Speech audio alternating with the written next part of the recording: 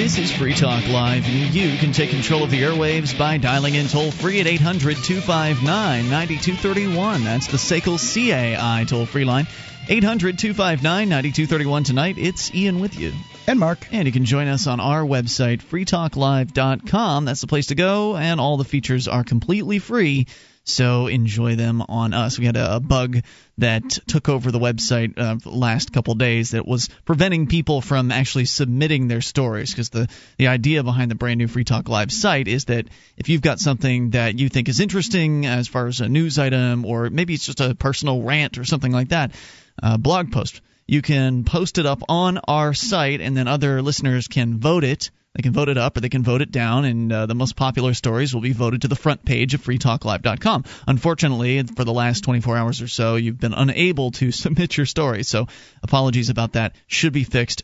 That should be working now at freetalklive.com. We, of course, have a lot to talk about with you. If you want to take control of the airwaves, you're welcome to at 800-259-9231.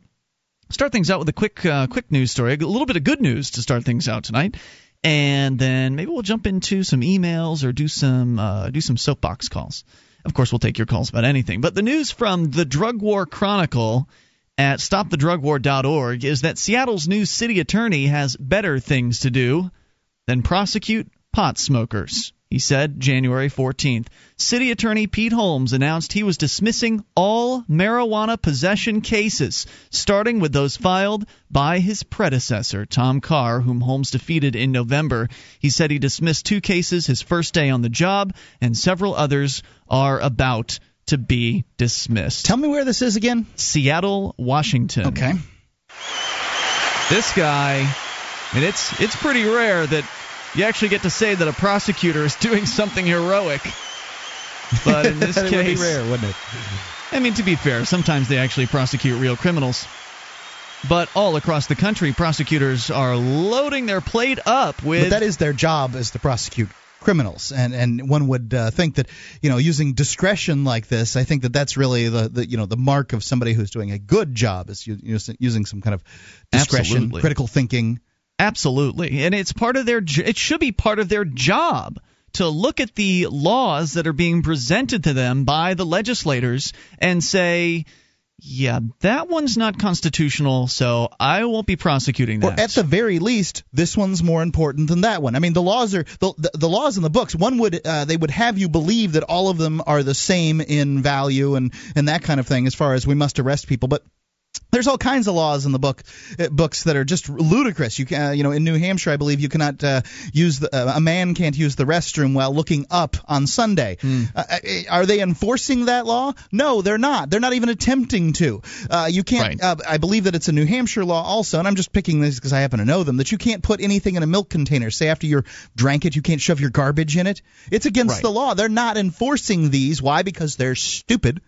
But they do enforce, marijuana possession, things like that. Exactly. And it's a burden on the system. It's a tremendous burden on the system. It costs a lot of money to prosecute and to imprison these people. And if you go and you sit in on arraignment, for instance, on a Tuesday or Monday morning, you'll see just person after person waiting to, in many cases, cut a deal with the state because they've been charged with something asinine like marijuana possession or open container or something like that. And normally the prosecutors eat this stuff up because it looks good on their career resume, because then they can move on to whatever comes after that. I don't know, attorney general or something like that, wherever prosecutors go from there. Maybe a career in elected politics.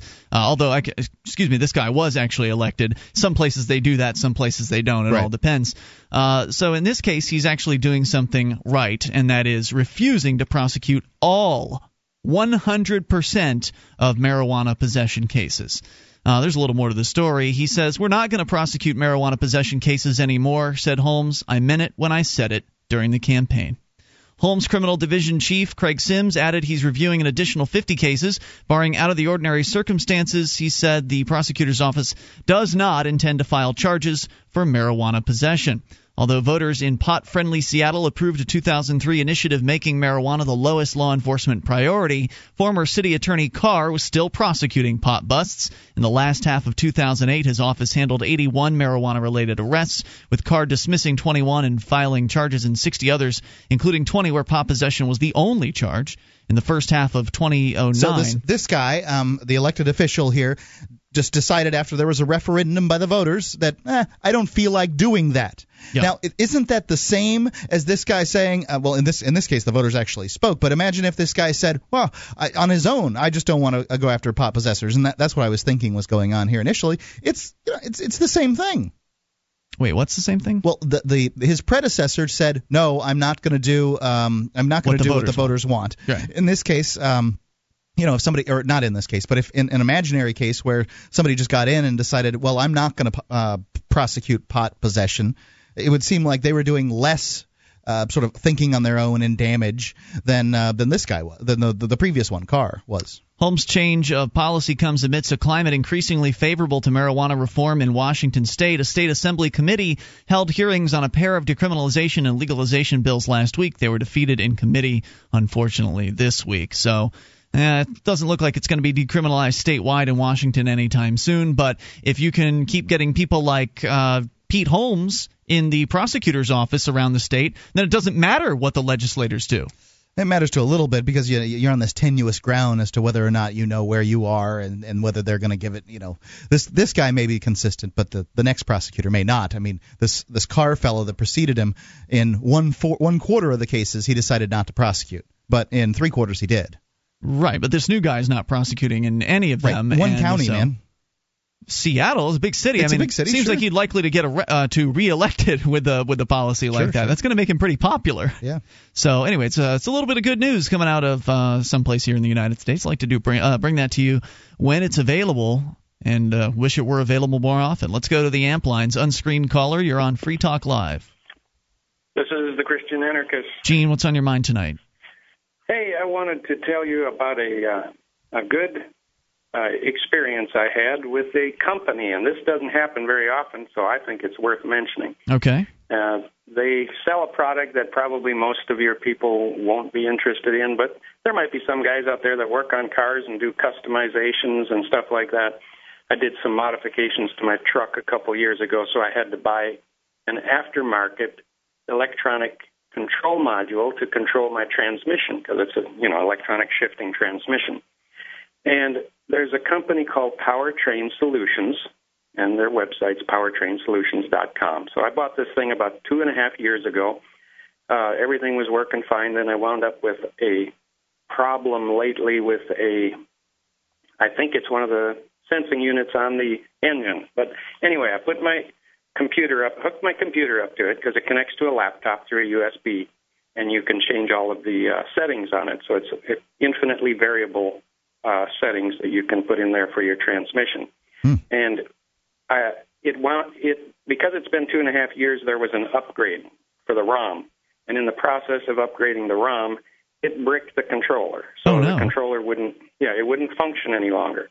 So I called them on Tuesday, and they said, first of all, they said, well, you'll have to send it in to us. So I called them on Monday, and there was no mail on Monday, so I was going to mail it on Tuesday. But they said there's no way that we can fix it. They helped me over the phone to the extent they could, and they said, well, you're going to have to mail it in. And I said, okay, well, it's been 2.5 years since I bought it. How much is this going to cost me? And he said, is that a warranty? In the 5 years, yeah. But he says in the 5 years he's worked there, he has never seen anybody charged for a repair. And I said, wow, really? I said, okay. So I mailed it away on Tuesday. On Thursday, I got a call from the guy.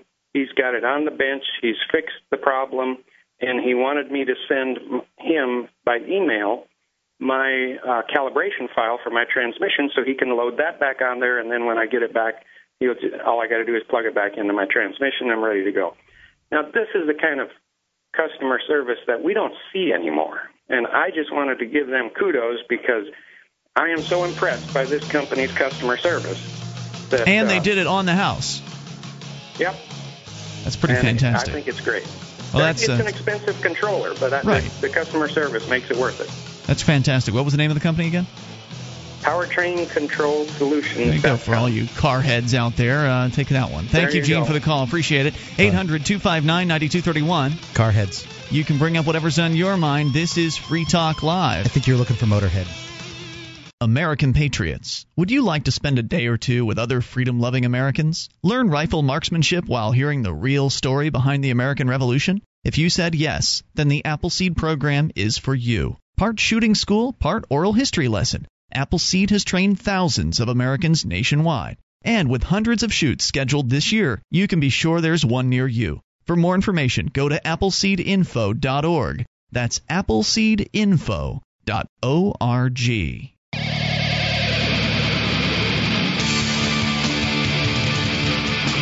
This is Free Talk Live, and you can take control of the airwaves via the toll-free number at 800-259-9231. It's the SACL CAI toll-free line, 1-800-259-9231. Tonight, it's Ian with you. And Mark. And you can join us on our website at freetalklive.com. We give you the features for free, so enjoy those on us. And those features include stuff like our archives, which, by the way, there's good news about the Free Talk Live archives. They're now going back for 2 years. You can, if you click on our podcast, and we're going to expand it beyond that soon. It's in the works right now. But now you can get direct download archives via our podcast all the way back to the beginning of 2009. So I guess it's not technically a full 2 years, but as 2010 fills out, it will become a full 2 years of archives in our podcast. So from here on out, we're just basically everything from January 2009 is available to people for download. Is that the idea? That's correct. At least through the end of 2010. Then we may move it forward. Then it'll be another it'll be a 2 year block at all times, and we're going to put. We've got back to most of 2006 that we're going to make available. It's not quite ready yet, so we're still working on that behind the scenes. But as of right now, if you click the Free Talk Live podcast link at freetalklive.com, then you'll be able to get access to at least a year and a month's worth of archives right there, all in the same podcast, which is that's a big change for Free Talk Live. I mean, Free Talk Live has always had the last 6 shows available via podcast, and now we're talking about hundreds. Oh, so these are via MP3. Shows. This isn't some kind of BitTorrent thing? No, this is direct download archives. I don't know what that means. That doesn't mean anything to me. Direct download. Meaning you click and download it. You don't go through a torrent or anything like that. You just get whatever ones you want to get. I want everyone to stop and think for a moment. What other radio show does this for you? There's got to be some other show out there. Maybe. I don't know. Is it one of the? It's not one of the big boys. The big boys say, you want our show, you're going to have to pay. Yeah. And I don't know what they give for archives or anything like that, but good Lord. This is 2 years, working on 2 years of free direct MP3 download. Wow. Yeah, it's going to be most of 06, 07, 08, and all of everything from I think the middle of April of 06 is going to be up on our site. Why that time? For whatever reason, that's when they're available from our provider. So it's great. It's great news. I mean, this is a big deal, and you don't have to deal with the torrents anymore. The torrents are still out there, but I figure once we can go back to 06 with just clickable downloads, then there's no real point in supporting the torrents anymore. Yeah. Because the torrents are really slow. If you click a torrent and you get one of our torrents, there's only 2 or 3 people seeding those at any given time, so it takes a while to download from the torrents. Whereas this is it's seeded. These files are served up by our podcast provider, Libsyn, and I've never found another podcast provider that can serve out files as fast as Libsyn. Faster than S through a goose. They come fast. So enjoy that now. It's available right now through the podcast at freetalklive.com. As we continue with your phone calls, let's talk to Jordan in California. You're on Free Talk Live. Hello, Jordan. Hey, how's it going? Hey, what's on your mind tonight? Oh, well, me and my friend, my friend is actually a huge fan of Free Talk Live, and we were just listening on his computer, and he told me that people can call up and ask any question that they wanted. Pretty much. And you can say anything you want, too. You don't have to ask a question. Throw a fastball at you. All right, go for it. Fastball.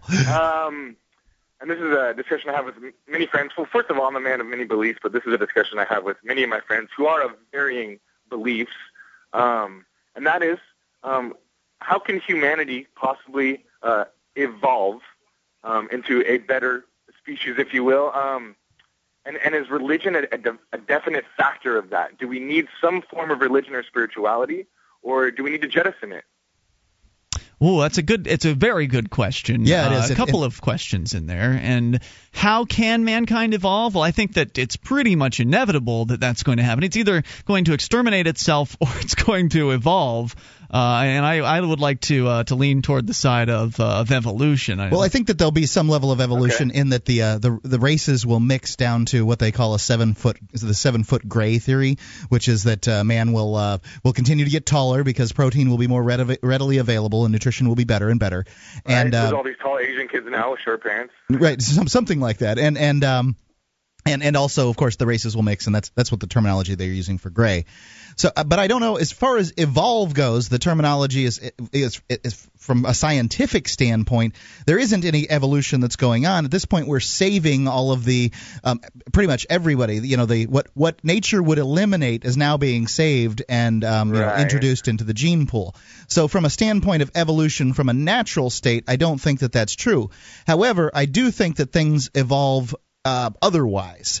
And meaning that technology gets better, our understanding of our world and universe is increasing. So we're going to build better humans as time goes by. In the same way that now it's not acceptable to own chattel slaves like they did. You know, I guess the Civil War pretty much ended it in the Western world. Not that the Civil War ended it, but that's like the South was the last holdout in a lot of places for a lot of sort of Western places. And so, I mean, you know, humans are getting better at dealing with other humans, and I think we'll do that over time. Do you think that religion is a huge, important part of that? I think in many ways. What I was asking. Well, I think in many ways religion, and when I talk about religion, I'm including the religion of statism, and that is, you know, the belief that the state is important and necessary and beneficial. That religious belief, as well as many other religious belief systems, I think are inhibiting to people's evolution. Right, exactly, because they're not being able to think freely, I guess, is the real point. Right. Well, we were talking about this on our extended show last night, which you can grab over at freetalklive.com. We did an hour extra after our radio show was over, and we talked about Quakerism and how it's different from a lot of the other religions out there, in that one of the tenets, as I understand it, and I'm certainly newer at this than Mark is, but so Mark, correct me if I'm wrong, but one of the tenets is that the Quakers follow their inner light. There's not some sort of external book or preacher that they look to give them answers about what life is about. To some extent, they do that, but more so, it's the belief of the religion is sort of like you follow yourself and where God leads you from. Well, there aren't preachers at least in the Quaker church we go to. But there are people that write books. But there are different books, but there's no one of them that is held up as the book, right? There is lots of Quakers like the Bible. But there is no the Quaker book, right? They have what they call Faith and Practice, which is a book that they publish. But anyway, I want to go back to what the gentleman's talking about. Well, that's what I am talking about. What he's talking about, and that is that if you have a doctrine that you're adhering to, then you aren't making decisions for yourself. So you can't, if you're basing your decisions and your choices on some set of strictures that has been handed down from on high, then you aren't able to evolve correctly, I think. And I think that a lot of religions prohibit that evolution. Doesn't allow for innovation. Right. So is it possible to be religious and a scientific, rational person at the same time? I think that I think the possibility exists. I certainly haven't managed to find that very thin line that one can walk on that. And I don't have any problem with people that are atheists unless they're evangelical, which is the biggest problem I have with religious people. Right, it's extreme. Yeah, and you know, I just don't, you know, if you can share your ideas with me, but once it's gone past a certain point, like I'm not interested anymore. Let's come back with more if you don't mind. You want to come back? We'll bring it back here in moments, Jordan. 800-259-9231. That is the SACL CAI toll-free line. Religion, evolution, whatever you want to talk about, can the two be found together? I think so. 800-259-9231. This is Free Talk Live. This Your Family Today tip is brought to you by Nestle Toll House Refrigerated Cookie Dough. There are a million reasons to bake with Toll House. Find yours at verybestbaking.com. Whether it's sweet potatoes on Thanksgiving or burgers on the 4th of July, Kids associate certain foods with certain occasions. Family traditions are important to them, so when planning your holiday or birthday menu, keep in mind what they like most and invite the kids to cook up a new food tradition. For more tips like these, visit us at parenthood.com/yourfamilytoday. This is Free Talk Live, and you can take control of the airwaves via the toll-free number at 800-259-9231.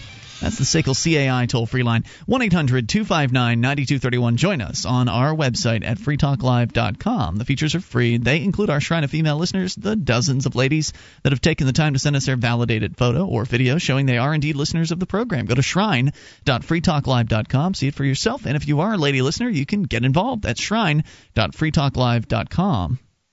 He's the enemy of the state. He's the agent of the sovereign individual. He's Tad Galahad, freedom engineer. The Anarcho-Capitalist Adventure Series is complete. You can read it for free at peaceprosper.com. And help Ben Woods, that's the author of peaceprosper.com and Freedom Engineer, construct Catalixia at peaceprosper.com. All right, we continue. I think Jordan is still with us in California. Are you there, sir? Yes, I am. All right, Jordan, you'd called in with some good questions about evolution and religion and whether or not the two can coexist. And I think that the answer is it depends on the religion and how repressive, if you will, that the religion is toward people and allowing them to choose for themselves. And I think that there are some religions that are open-minded and that are completely compatible with evolving, and then there are more repressive and regressive religions that are going to hold people back. So I think that's my answer to that. I guess it's Jordan, right? Yeah. Jordan, what's your answer to the questions you asked? And let me try to I'll let you try to restate them rather than I might stumble. Restate the question. I guess it stems from because I have conversations with all of my friends, sometimes about these deep subjects, and I always seem to be arguing for the other side of what they're talking about. Because I am a spiritual or religious person, if you will, but I'm also a rational, analytical person. So what do you think? Do you think it's not possible? You think it is possible? You just find yourself kind of stuck in between? I do think it's possible, but I just wonder how free do our minds have to be before we find the answer. Which answer? I'm sorry. Well, are we going to evolve? I don't know. I guess that's the question, right? So is religion – do you think religion is a doorway? Do you think it's possible religion's a doorway to a level of evolution? I'm not saying every religion or every spiritual belief, but do you think it's possible that spiritual belief might be a doorway? Well, I guess take the example of Jesus, for example. I care more about the idea, the essence behind Jesus, and not really whether he was a man or not. I agree with that. I think that the example in general, the concept of Jesus is very, very positive, where loving people and forgiving people. Overflowing love and compassion. Yeah, and turning the other cheek and forgiveness and compassion. Right. I think that's something that everybody should look to emulate. But, then the Christians will say, well, if you don't believe in Jesus and if you don't accept him as your savior, then you're going to hell, and that's where it goes off. Well, not every Christian will. Every Christian will say that. Well, a lot of them will. The standard Christian line is that, right? Well, that's the one you hear because those the people that are the biggest proponents are usually the farthest to the fringe. Go ahead, Jordan. Yeah, those are the most outspoken ones. The evangelical Christians, if you will, who just want to pound Jesus into you. Yeah. Right. Take Jesus, be scared, and you need Jesus. If you're not scared, you're not saved. Fear the Lord. And I just don't need a God that I'm scared of. Thanks. Exactly. And I find that the story that they give, maybe that was fine for a different eon or different generation of people, where that God, if you don't believe what it is that God has put in his holy book, this is the story, right? I don't believe that this is true. If you don't believe what he puts in this book of his, that you're going to hell in eternal damnation for the rest of your life, but he is your loving father. I find those things to be too contradictory. Sick. I don't think he's going to punish me forever, right. But he loves me eternally. What? Right. This God of theirs, that sort of melds with this story, sounds worse than the worst pedophilic stepfather scenario that you can come up with. Right. I mean, he's gonna torture you for the rest of your eternal life. You can't even get out of it. 1,000 years from now, you won't be done. It's crazy. Right. Yeah. Absolutely. So the other question you asked, Jordan, what I wanted to dig into a little bit more was, can you be scientific and religious or spiritual all at once? And you're saying that you believe that you are. Is that right? Yes. And I guess the saying that I always tell people is that I took the morals and the spirituality from religion and jettisoned the dogma.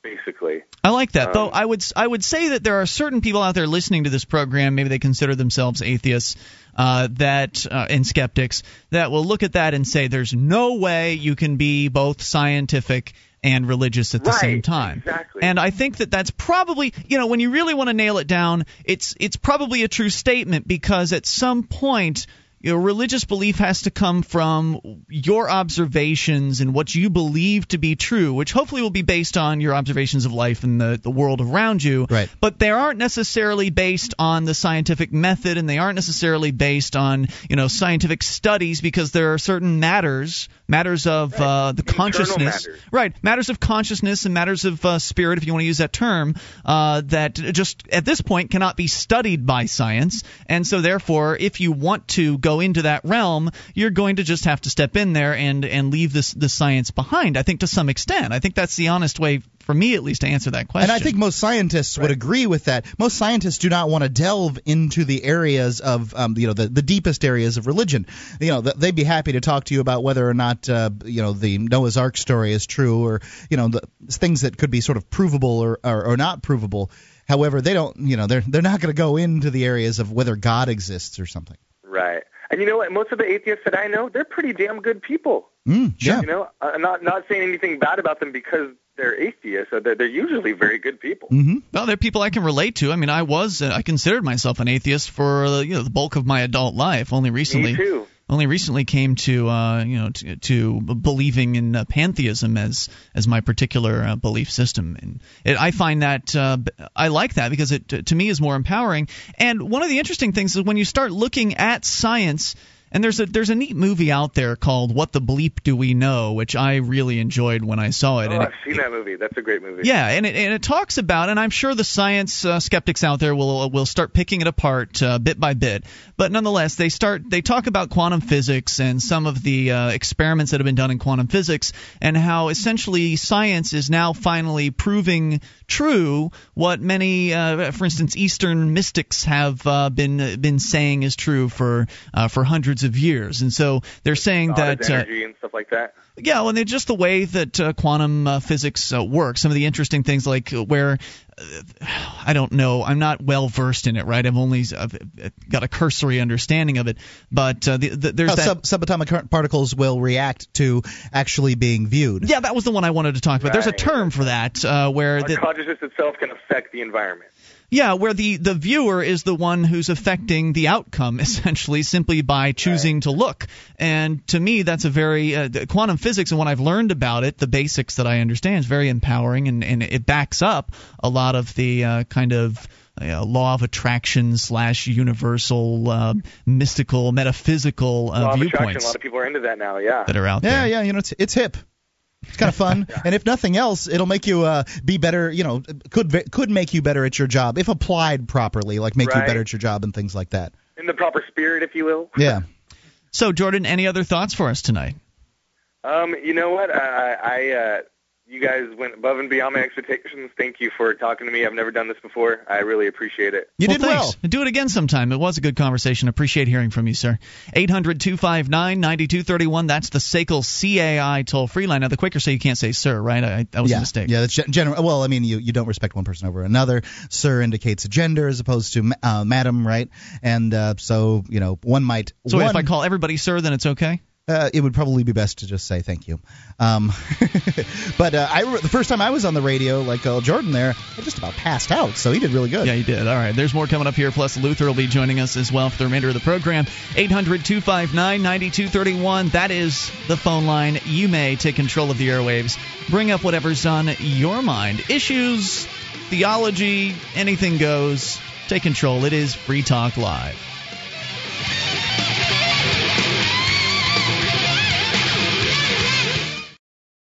We wouldn't be where we are without our amplifiers. Their $3 per month helps us spread Free Talk Live and gets them access to perks at amp.freetalklive.com. This is Free Talk Live, and you can take control of the airwaves via the toll-free number at 800-259-9231. That's the SACL CAI toll-free line. Tonight, it's Ian with you. And Luther. And Mark. And you can join us online at freetalklive.com. The features are free, so enjoy those on us. Features including our Shrine of Female Listeners, the live streams, archives, and more. We give it all away. And we ask your voluntary support. You can shop with us at amazon.freetalklive.com. You just enter Amazon through that link, and Free Talk Live will get a percentage of your purchase. It's that simple. It's Amazon, the world's largest internet retailer. They've got dozens of categories in which you can shop, even used items to save you a few extra bucks. If you're buying brand new, of course, you'll likely get free Super Saver shipping on a whole bunch of the brand new items over there. So head over to amazon.freetalklive.com, get your shopping done, and help Free Talk Live all at the same time. The public school system sucks off the productive capacity of hardworking people, and whether public education succeeds or fails, spoiler alert, it fails, at providing real, see, it's a little joke, a real education to the public, the cost goes up and up every year. There are no refunds. Oh, and it destroys individualism and curiosity. School Sucks Podcast is a show about the end of public education. Visit schoolsucksproject.com to learn more. Schoolsucksproject.com. All right, we continue with your phone calls about what you want. Going to Frank, listening to WCER in Canton, Ohio. Hello, Frank. Hi, fellas. Hey, I believe in one God, and I'm a born-again Christian, but doesn't it make more sense, you fellas, one of you fellas is pantheistic, doesn't it make more sense to believe in one God than many gods? I think pantheistic doesn't mean a belief in more than one God. What it means is the belief that essentially that the universe is God. Well, you don't believe in a divine creator of the universe and all the elements that are in it. Well, didn't the universe create itself? No, I don't think the universe created itself. Is God all in all? Yes. Okay, then God is the universe, right? No, God is the creator. So God is separate from the universe? I thought he was all in all. He created the universe. His handiwork is throughout all the universe. So the universe is separate from God. It's not God. There is a person that is God. But that person is separate from the universe, or he is all in all? Because my Bible says all in all. It does not say God is separate from the universe. That is a new concept created by the church that has strayed away from what Christianity originally was.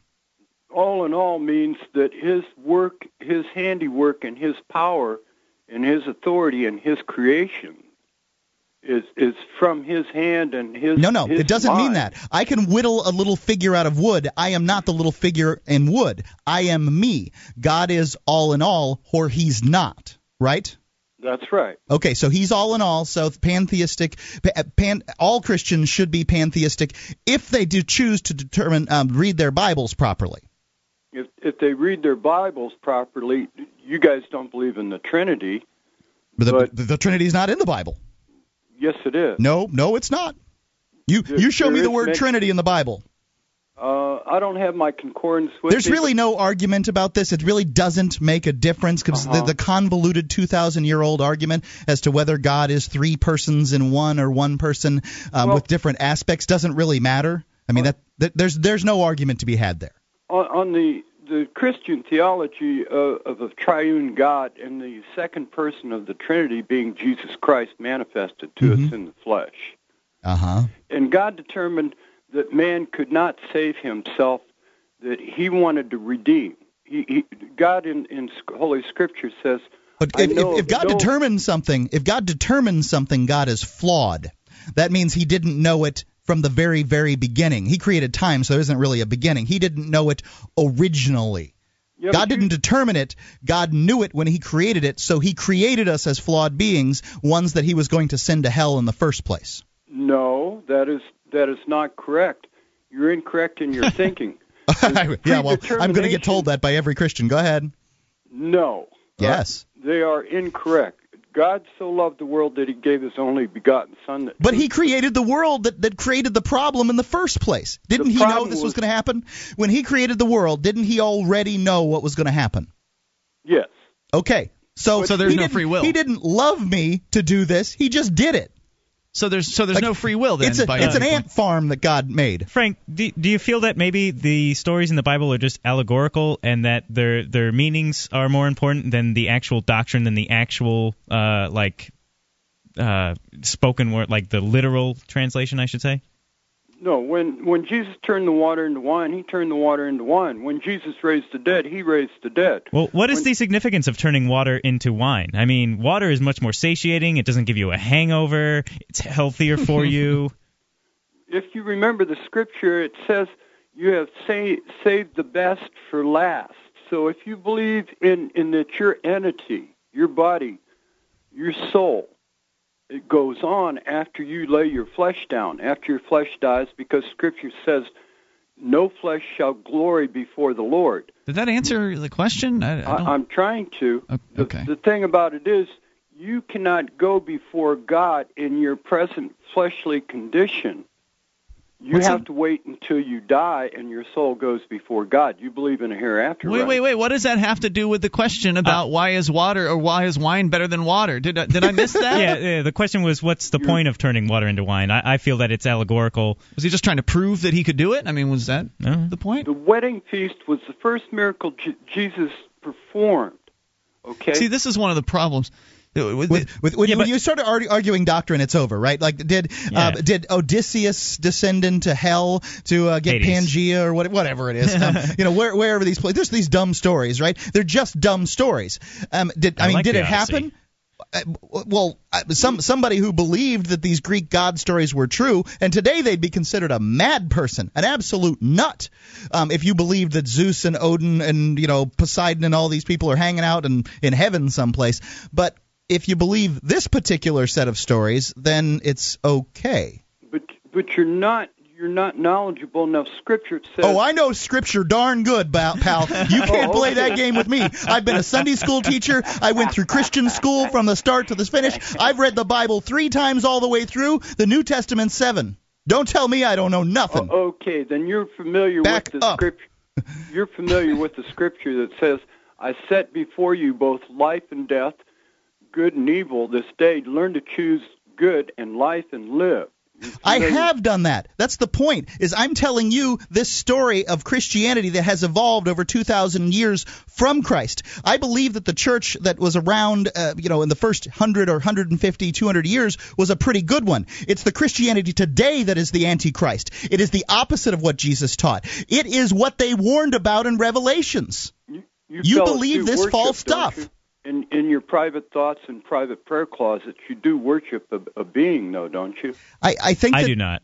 I think that there's a God, and I think that he created a universe that allows you to choose blessings and choose curses. I don't think that God is is such an insecure being that he cares whether or not I praise him. Sometimes I do when I see things that are wonderful, like I in awe, awesome wonder. I praise God for those things, but I don't think God it doesn't really matter to him. In the same way that a person who's the way you're humble talking about it makes it seem like you believe in a separate God, which belies what you were saying earlier. But he is the universe, right? I mean, I don't know whether I believe know whether I believe in the whole pantheistic thing or the Bible. I don't have to. I'm outside of that argument. Well, you see, God predetermined that Christ should suffer and die on a cross. How much has been predetermined, if I might ask, Frank? I mean, because you made it sound like earlier that you believe that everything was essentially set predetermined. Is that what your belief is? There were certain things God predetermined, yes. Well, if he didn't predetermine everything, did he then not know everything would happen, and then therefore is he an omnipotent God? He is an omnipotent God, but he couldn't predetermine your destiny and still give you free will. See, he's given you free will to praise, thanks, and give him glory. Wait a minute. Point of information, Frank. you're saying on one hand that your God gave you free will, but he doesn't know what you're going to do with it? He gives you a choice, otherwise you wouldn't have free will, brother. I see what you're saying, but if he doesn't know what you're going to do, how can he be omnipotent? Right. How can he be all-knowing? That would be all-powerful. That's why Jesus promises the gift of the Holy Spirit to help lead us to the truth. You're not answering my question. That's not an answer to the question. Is how does somebody who doesn't know something qualify as all-knowing? Is your God all-knowing, Frank? Yes, he is. Then how would he not know what I'm going to choose and what you're going to choose? That doesn't prevent you. You're not answering my question. I am. No, you're not. That doesn't prevent you from doing the right thing or the wrong thing, does it? Okay, I understand what you're saying, but you aren't answering my question, which is common with theists of your type. It's an impossible question to answer and still hold the same and hold his belief system. Right. Well, then you don't have too much cognitive will. dissonance. Thank you, Frank, for the call. Appreciate it. At 800. I don't believe that if you believe this story that you're talking about, Frank, that you would have free will. 800-259-9231. That's the SACL CAI toll-free line. The point of the question was to expose his contradictions. More coming up. It's Free Talk Live. Attention, all active duty members and veterans of the U.S. military. Your proud service to your country entitles you with the right to participate in special VA loan programs with benefits not available to the general public, like the ability to purchase a new home with no down payment or mortgage insurance, or refi with cash out, up to 100% of your present home equity with less strict credit criteria. You are entitled to these benefits. Review them online at varadio.com. This is Tim Lewis from iFreedom Direct and a veteran of Operation Iraqi Freedom. I want you to know that as a member or veteran of the United States military, you've earned special rights and privileges. On your feet! And get the details at varadio.com. iFreedom Direct Corporation is a private lender approved by the VA and licensed in most states. In certain states, certain restrictions and limitations apply. For a current list of licenses, disclosures, and all benefits, go to varadio.com. varadio.com.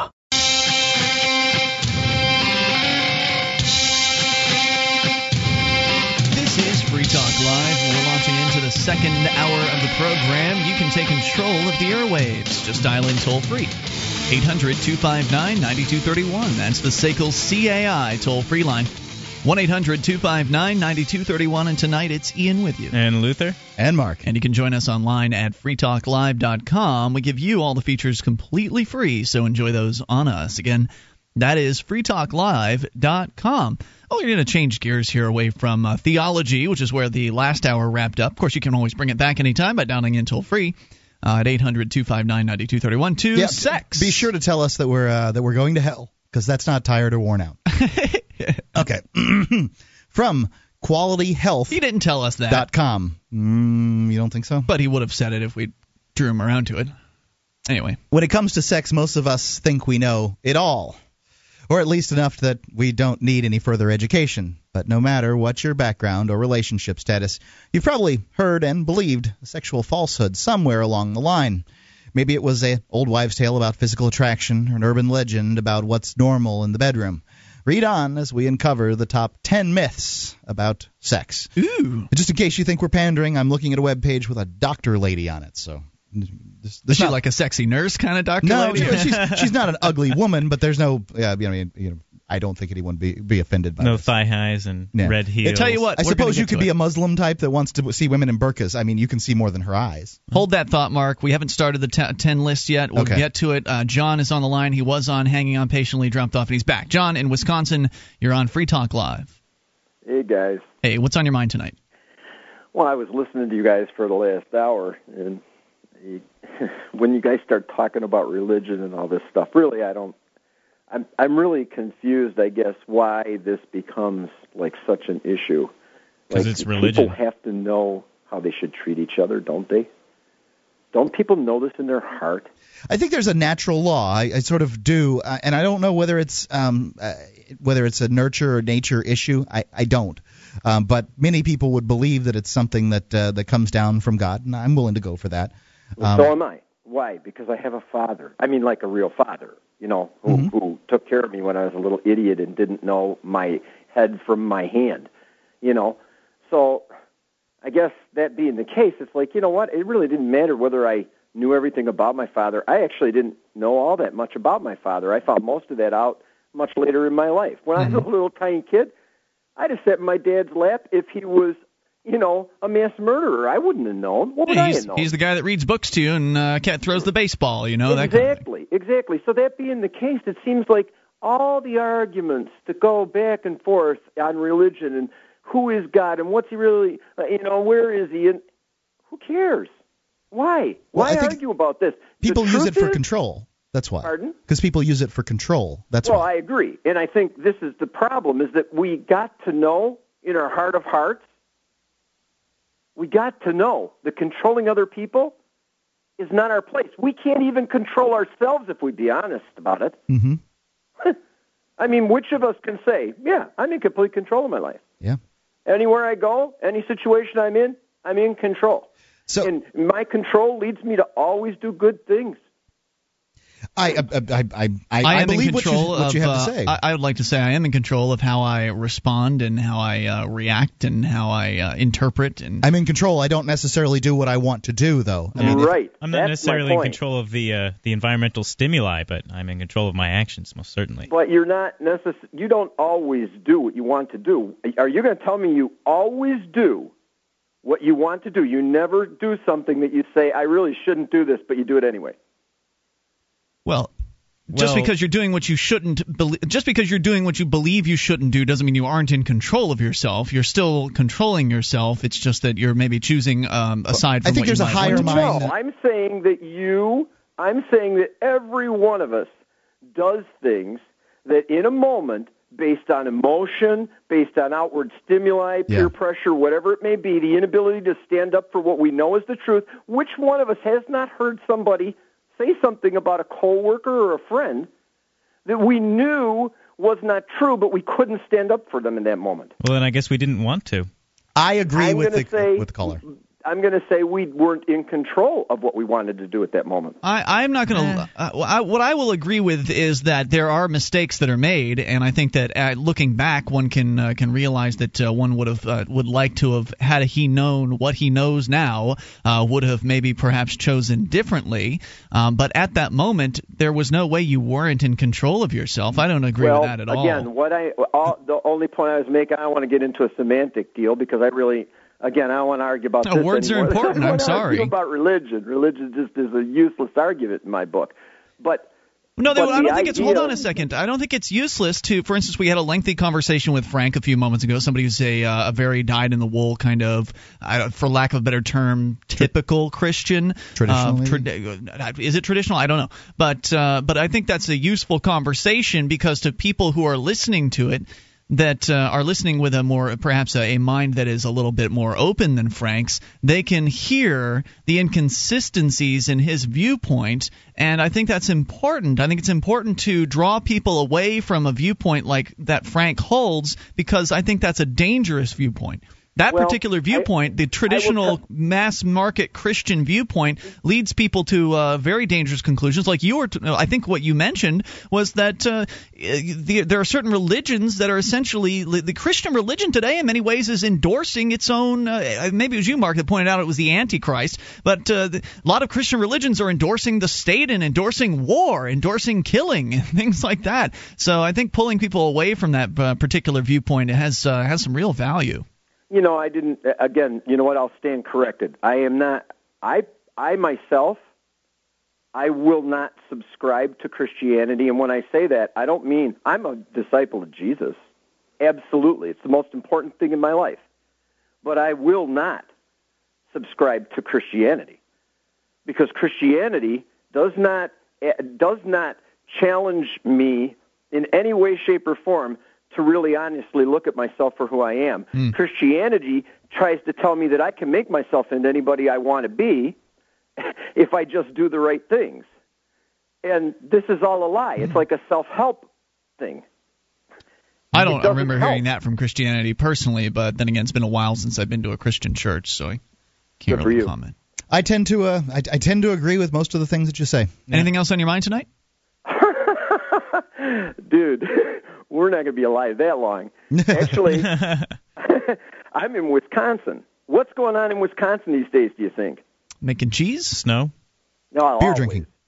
Snow, for sure, beer drinking, probably a lot of snowmobiling going on, but a lot of I'm don't you knows? actually talking about a bill that's in Madison it's actually in committee, assembly committee in Madison, Wisconsin. Pardon me if my ear isn't exactly to the ground on this one. Yeah, what is marijuana. it? Oh, is it? Oh, really? Yeah, you can be number 15. You want to see some interesting stuff going on.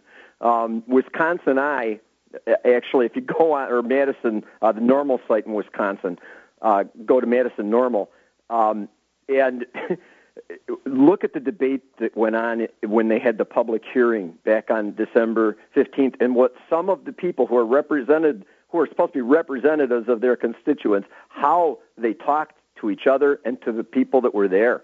I imagine they're talking down to the people that were there. Oh, there were 105 people showed out that morning in support and registered to have time to testify. They didn't have time. They were there for eight and a half hours as it was.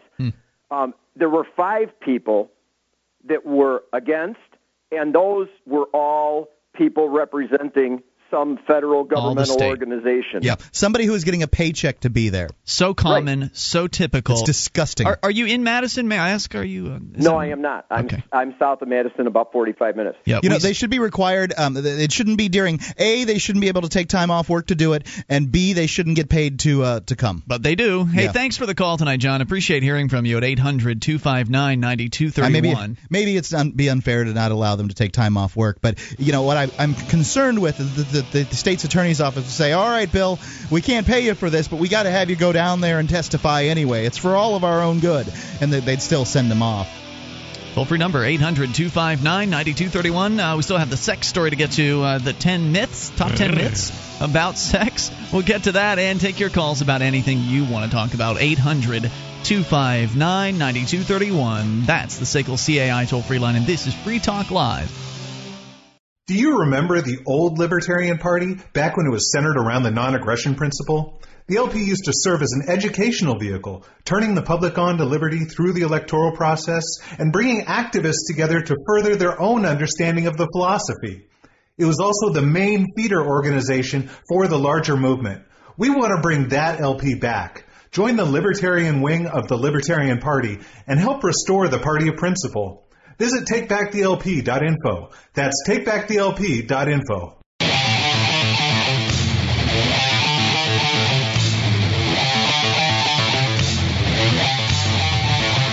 This is Free Talk Live, and you can bring up anything. Just dial in toll-free, 800-259-9231. It's the SACL CAI toll-free line. 1-800-259-9231. Tonight, it's Ian with you. And Luther. And Mark. You can join us online at freetalklive.com. We give you the features free, including live streams. There's a broadband version of the show, a dial-up version. We've got our webcam. Listen lines are available. You can get all the details and get tuned in over at listen.freetalklive.com. That's listen.freetalklive.com. And Manchester Brewing, the makers of John Thomas Red, would like to give you some advice on handling your John Thomas. First, never boil or freeze your John Thomas. Very bad idea. Second, please keep your John Thomas away from pets, children, and radio-controlled devices. Thank you from manchesterbrewing.com. 800-259-9231. Mark, you've got 10 myths, the top 10 myths surrounding sex. Now, is this for the Western world, I suppose? I don't know. I would assume. Okay. It's equalityhealth.com. Very good. Are we going from 10 to 1? I don't think that these are They're not ranked. ordered? Okay. It's a list of 10 things that they. So it's not the top 10 things. It claims to be the top 10 things. So then it has to be ranked, right? Top 10 myths. All right. Did you want to cue some kind of music? No, I don't one? have it. Just starting at number 1, then. It doesn't count down. It counts up. All right, fine. All right. I know you like it to count down. That's the way you're supposed to do a top 10 list. Oh, God. Do you want me to start at the bottom? Well, I don't know. Now I'm confused. Is number 10 actually the most, the number 1 myth? We're going to spend some time on number 10, I can tell you that. Let's start at the top then. All right. Number 1. All right. Can we call it number 10? I hate this. My partner. Oh, God. Singles have more sex than married people.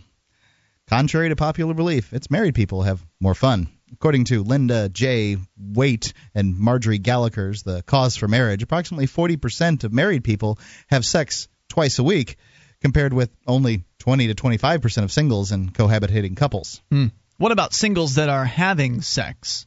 Like, what about couples? Okay, so compared to cohabitating couples, then presumably they would be having sex as well. Well, I can tell you, having been single and having been married, that there were a lot of periods when, a lot of weeks that went by when I was single that I didn't have sex. Right. Whereas there haven't been too many weeks that I've been married that I haven't had sex. So. Okay. Number 2, men think about sex every 7 seconds. Boy, that's always seemed like a myth to me. But then again, I've never really felt I had the same drives as other men. You're weird, men. so it's hard to say, right? As it turns out, this is fiction, too. According to a 1990... It's actually every 5 seconds. 1994 Sex in America survey, 54% of men... I don't know the survey that you're going to say. 54% of men think about sex every day or several times a day. 43% think about it a few times a week or month, and 4% think about it less than once a month. I do not believe that at all.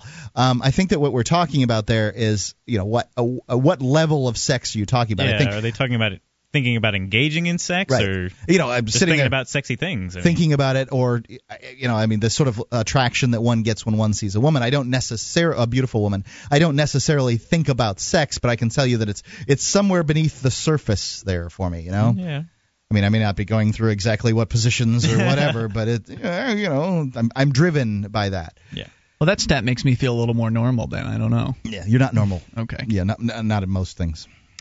Number 3. Women are naturally more monogamous than men. I know you don't. This is one that Ian absolutely agrees with, or he doesn't believe that women are more monogamous than men. I don't either.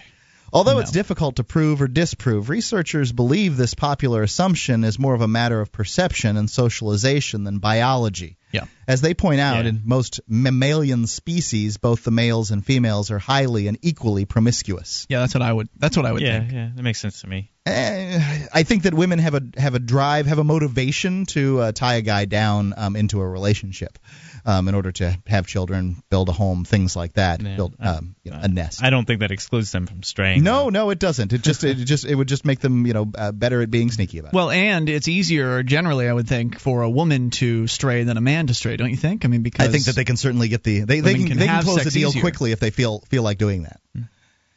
Number 4, pornography is an addictive substance. Some people view porn as harmless pastime, while others see it as a health hazard. Either way, most scientists agree that although it's possible to become addicted to pornography, the addiction is behavioral, much like an addiction to gambling. Porn itself is not an addictive substance in the category of heroin or cocaine. They have a link here for cocaine in case you don't know what that is. Well, which gets back to the conversation we had a few weeks ago about addictions. So essentially, because porn does not actually physically modify your body chemistry, then it can't be chemically addictive in Some any way. people would say that you can never have enough pornography, and some people can say you never can get enough. Well, how would you know if you're addicted to porn? Because, I can stop anytime I want.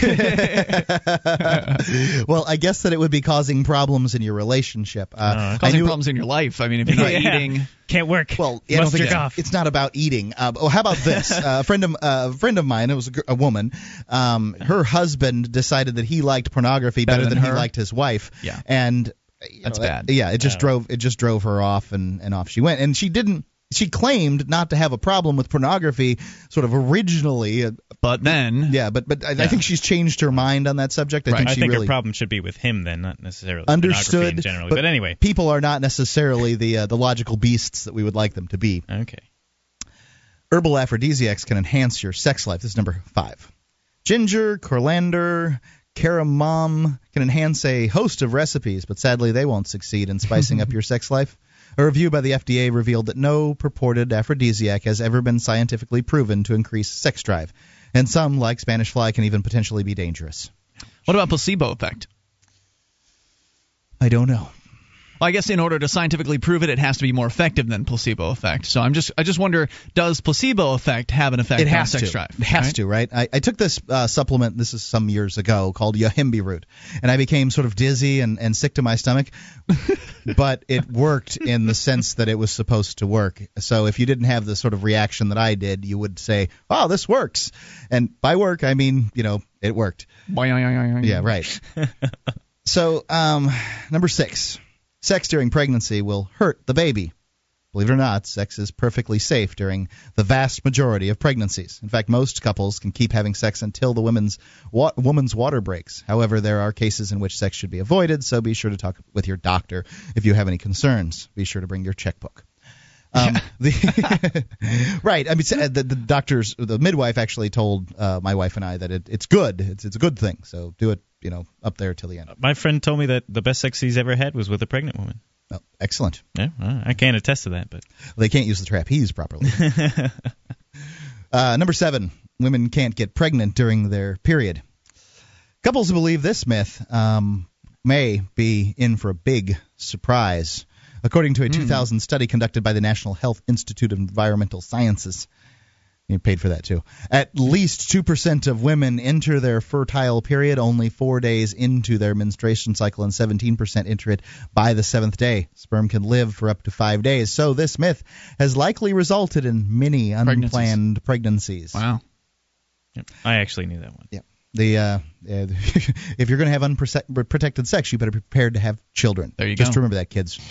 Vasectomy all the way. 800-259-9231. You wouldn't be the first man to impregnate a woman after having a vasectomy. Happens. Yeah, right afterwards it can happen. Years afterwards, it can still happen. Not very likely. It's not likely. Very likely. Not likely. There's more coming up here. You can take control of the airwaves. We've got, 3 more? 8, 9, and 10? All right, we'll come back with those, and you can bring up anything at 800-259-9231. This is Free Talk Live.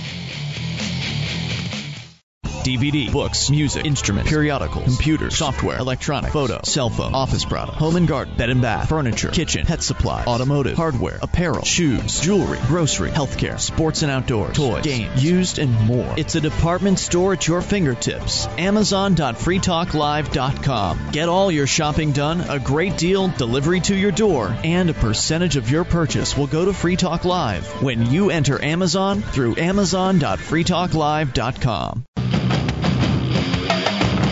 This is Free Talk Live. You can take control of the airwaves via the toll-free number at 800-259-9231. That's the SACL CAI toll-free line. 1-800-259-9231. Tonight, it's Ian with you. And Luther. And Mark. Join us online at freetalklive.com. All the features are totally free, so enjoy those on us. Again, that's freetalklive.com, and the features include our Facebook profile. You can go to facebook.freetalklive.com and become a fan over there. It's free, of course. facebook.freetalklive.com. And, if you're like me, you don't like making extra trips to do anything. And particularly, some of the things I have to make trips for are the groceries. We have a sponsor on this show that I think has an incredible product, and it's called the Tota Sack. It's a handle made of 100% recycled polymer right here in the good old U.S. of A., and it's just amazing. You can carry all kinds of stuff with it. It's TOTASAK.com. And, it's a personal protection device, too. You hook it in your back pocket, you got it there, and if you need to defend yourself, it'll double as an incredible pair of brass knuckles. So it's TOTASAK.com. All right, so the toll-free number is 800-259-9231. You're welcome to comment on what we're sharing with you, the top 10 myths surrounding sex. And one more time, the website this is from, Mark? This is from... I wasn't quite ready for that. That's all right. QualityHealth.com. QualityHealth.com. Okay. So we've been through 7 of them. If you missed the top 7, or the first 7, you can listen later at freetalklive.com. Let's go with 8, 9, and 10. Yep. 8 is another one of those sort of voodoo beliefs. Sex the night before an athletic event will ruin your performance. I've never heard that one. But then again, I guess I'm not an athlete. Right. Yeah. That's not certainly doesn't surprise me. Although some coaches and athletes advocate abstinence the night before competition, scientists are quick to point out that there's no evidence to support this myth. In fact, 2000 study published in the Journal of Sports Medicine and Physical Fitness reported that sex had no detrimental influence on the maximal workload achieved or in athletes' mental concentration. And I think that this is – athletes tend to, especially major sports athletes, understand that sort of luck or fortune or whatever plays a major role in the in performance. I mean, you get lucky, you get unlucky, and that's the way it goes. And what they want is anything that will increase their amount of luck. Yeah, a lot of superstition. Yeah, there's a lot of it, and I've heard of them that paint their toenails, that wear a special pair of underpants, that have any kind, whatever their voodoo is, they'll do it. And this is one of the common bits of voodoo is you don't have sex the night before. And I think that it's kind of a sacrifice thing. It goes back to a sort of primitive god out there that you would sacrifice something to, and in this case, you're sacrificing sex, the night before to this sports being, god, the great gods of football, right? And yes. and that you're thinking of football, but this is common in lots of sports, right? Football is the sport in America, though. Yeah. Curling, the great god of curling, okay? Right. Well, I'm going to have to argue there. Everybody knows that you can't brush ice properly after having sex. I don't get it. That's because you don't know what curling is. Nope. Okay. Curling has to do sounds something. like weightlifting to me. Yeah, it does. It sounds like curling weights, and it's not. It has to do with shooting a large puck across the ice, and then these guys with brushes trying to make to it change go further. How fast or slow it goes with a broom. Yeah. Interesting. Do people do this? It's an Olympic event. Yes, it's. Wait, just because it's Olympic doesn't mean people do it. People do it because it's an Olympic. It's like shuffleboard on ice, basically. Yeah. Okay. All right, 9. Talking to kids about sex will encourage them to have sex. No, I don't think so. Gosh. It might be uncomfortable, a little embarrassing, but talking to children about sex doesn't encourage them to have it. According to the American Academy of Child Adolescent Psychiatry, well, we know there are a bunch of liberals that want kids humping at age 6. Open communication helps kids to make healthy and appropriate decisions regarding their sexual behavior. Yeah. But I find that a lot of people don't really want open and appropriate decisions. I wonder how many the decisions they want from their kids. I wonder. I mean, how many kind of sexually repressed religious types that, and that's why I typically think of when I think of the types of parents that wouldn't want to talk to their kids about sex. I wonder how many of them are refusing to talk to their kids about sex because they're afraid that's going to encourage them to have sex, versus how many of them are refusing to talk to their kids about sex because they themselves are so uncomfortable with the topic that they don't even feel like they can broach it. I find – go ahead. I'm sorry. Oh, I was just going to say I feel it could easily go both ways. I mean, I really don't know, actually. I've never really asked anybody about it. I feel they'd be uncomfortable talking about it. Well, were your parents good at talking to you about sex or bad at talking? Oh, they were terrible.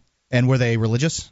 I come from a Catholic background. I don't know if we were that doesn't really count. Y'all didn't go to church, though, right, very much? No, but still I can see how a behavior like that would be passed down from a Catholic background, of just the sex fear. being so evil, so sinful. Don't ever talk about it, and I have no problem talking about it. Luckily, I sort of broke that cycle. Julia, your sister, used to tell me that your mom used to spell the word. Probably. I could tell you the sex talk I got right now if you want. Yeah. Let's hear it. We still only have one more. This is the only sex talk I've ever gotten, actually, from my parents. Well, I guess. I don't know. There might have been more, but this was so embarrassing. And my mom, I passed out on the couch with my girlfriend at the time, and the next day my mom pulled me aside and she's like, "Just remember, Sammy Safe Sex says slip it on before you slip it in." And I just about died from embarrassment. I didn't even know what that meant. I mean, Where was your girlfriend at the time she said this? Nowhere nearby. Gone home. Oh, thank goodness. Okay. We got high and laughed about it later, though. I don't even recall my parents talking to me about sex. I know they told me about how babies are made at some point. I'm certain of that. I don't think they got very detailed on it, though. And I recall being interested in asking a girl out when I was in middle school, the very end of middle school, like 8th grade, and my parents basically told me that I wasn't allowed to do something like that. So they were very not interested in having me even explore the realm of the opposite sex. At a young age. I got a book, which was supposed to. I wasn't interested in reading it, but I was given a book, and I had it for a very long time. I remember from a very young age, but it was so clinical. I had no interest in reading the thing. My mom sat me down on the couch in the living room, and I don't know what age, but I was probably somewhere in the tweens, 10, 11, 12, something like that. Mm-hmm. And explained sex to me in such a clinical fashion, using terms that I wasn't familiar with, like vagina, that I actually walked away not clear as to what the difference between I didn't know what a vagina was still, and believed that we were talking about an anus. I mean, So, I mean, that's the level of confusion we're talking about there. I think maybe my parents might have thought that my curiosity was going to do it for me because they sure. Oh, your curiosity will do it for you. But what I mean is they had bookshelves, and one of the books on the shelf was The Joy of Sex, and they have all kinds of illustrations in there, which I found very interesting at a young age. But I don't think I actually sat down to read it because I probably was too frightened my parents were going to walk in the room or come home during me looking at the book or something like that. So no, I don't recall ever getting any kind of instruction or detail. Right, and here we are, the baby boomers kids. Well, not me, but you two guys, baby boomer kids. This was the generation that's supposed to be open about sexually these things. liberal. Yeah. Yep. Not so. Nope. Number 10. Yeah, it sounds to me like my mom, who was the silent generation, the older one, probably tried the hardest of these three groups that were here. So, you baby boomers aren't doing a very good job in educating your kids on these subjects. And I think that the reason is that number 9 here, talking to kids about sex will encourage them to have sex, is the belief, and it's a myth. It's crazy. Yeah, according to the American. Talking to them, being honest with them about sex, and not passing on myths to them. If you're honest with them about sex, then it's going to prevent them from making some serious mistakes, possibly getting knocked up or knocking somebody up at age 16. There are repercussions to sex, and they need to know that. STDs and all that stuff. Sure. Number 10. Men and women can't be friends because the sex part always gets in the way.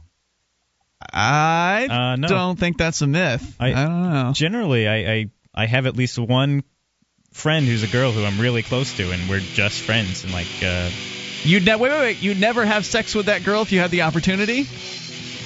I don't think so. I don't know. It's never come up because she's just there to be my friend who's a girl, to mix it up a bit. I would say that's rare. We'll get into this here in a moment.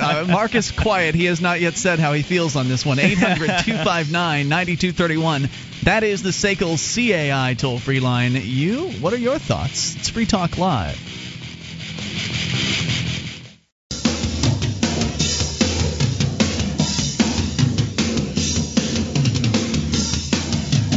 This is Free Talk Live, and you can take control of the airwaves via the toll-free number 800-259-9231. That's the SACL CAI toll-free line, 1-800-259-9231. Tonight, it's Ian with you. And Luther. And Mark. Join us online at freetalklive.com. The features are free, so enjoy those on us.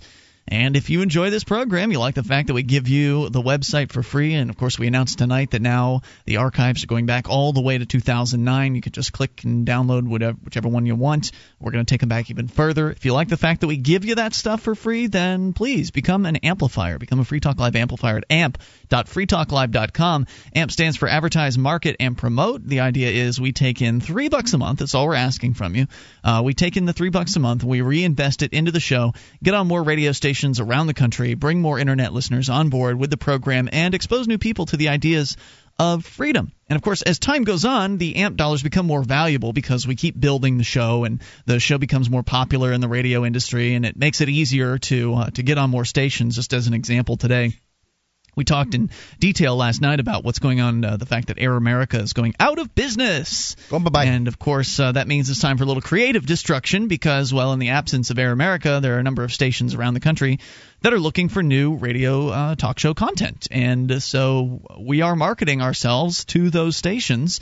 And I have to say that today was probably one of my best days ever, if not the best day ever, for getting radio stations interested in a whole network just went under. So, I mean, no doubt. Yeah, it was great. And, I'm not going to get into detail on what markets we're looking at, but we're looking at a handful of new stations coming on. New ones as of today. Right. And one of the things that happened was because we go every year to the talk radio convention. There's a Talkers magazine, which is kind of the industry publication of record for the talk radio business. They hold a convention once a year, and we go. This year, you're not going to be able to go, Mark, because you're going to be at the Liberty Forum. Unfortunately, they're scheduled for the same weekend this year. Who did that? But I will be going to New York City, and thank goodness we've been going to these things because, well, I got to meet the vice president of talk programming, or the president of talk programming, I think, for Saga Communications, one of the larger communications radio groups out there. And when I was calling these progressive talk stations today, I called one of them,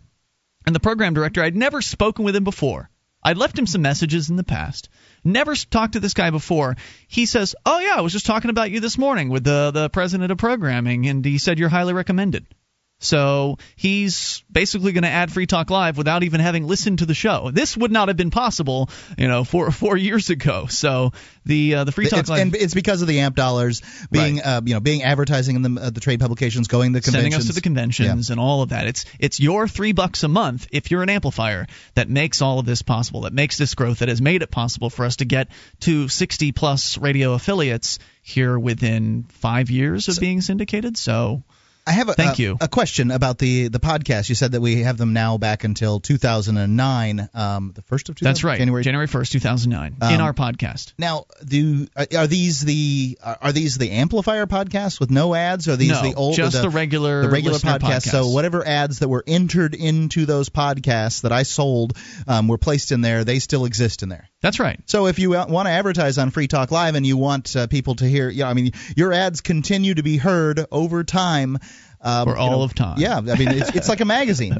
Sometimes you go back into the National Geographics. I love doing this and looking at old ads. Looking at the old car ads, especially. I like cars, and so it's just kind of neat, and it gives me that feeling that we're doing that too. So please become an amplifier. It makes a difference. Plus, you get perks like you get access to the AMP Only call-in lines. You get the AMP Only forum, the AMP Only podcast, which is ad-free. Recorded ad-free. You still have to listen to us talk about stuff like AMP during the show. But go to amp.freetalklive.com to get on board and get access to the perks. That's amp.freetalklive.com. Now that we're on the top 10 myths about sex, and we were on number 10. And if you could read number 10 again for me, Mark, I want to get that back out there. Number 10, men and women can't be friends because the sex part always gets in the way. A study published in the Journal of Social and Personal Relationships found that men and women can indeed have platonic relationships. The researchers who tracked 20 pairs of friends confirmed that friendship attraction, a connection devoid of lust between genders, is a bona fide bond. I think it's possible for men to be friends with women without having an attraction element necessarily. I think that's possible. I don't think it's very common, however. Yeah, that's kind of where I'm at on it. I do think that anytime you say that something can't be true, then you're really going out on a limb.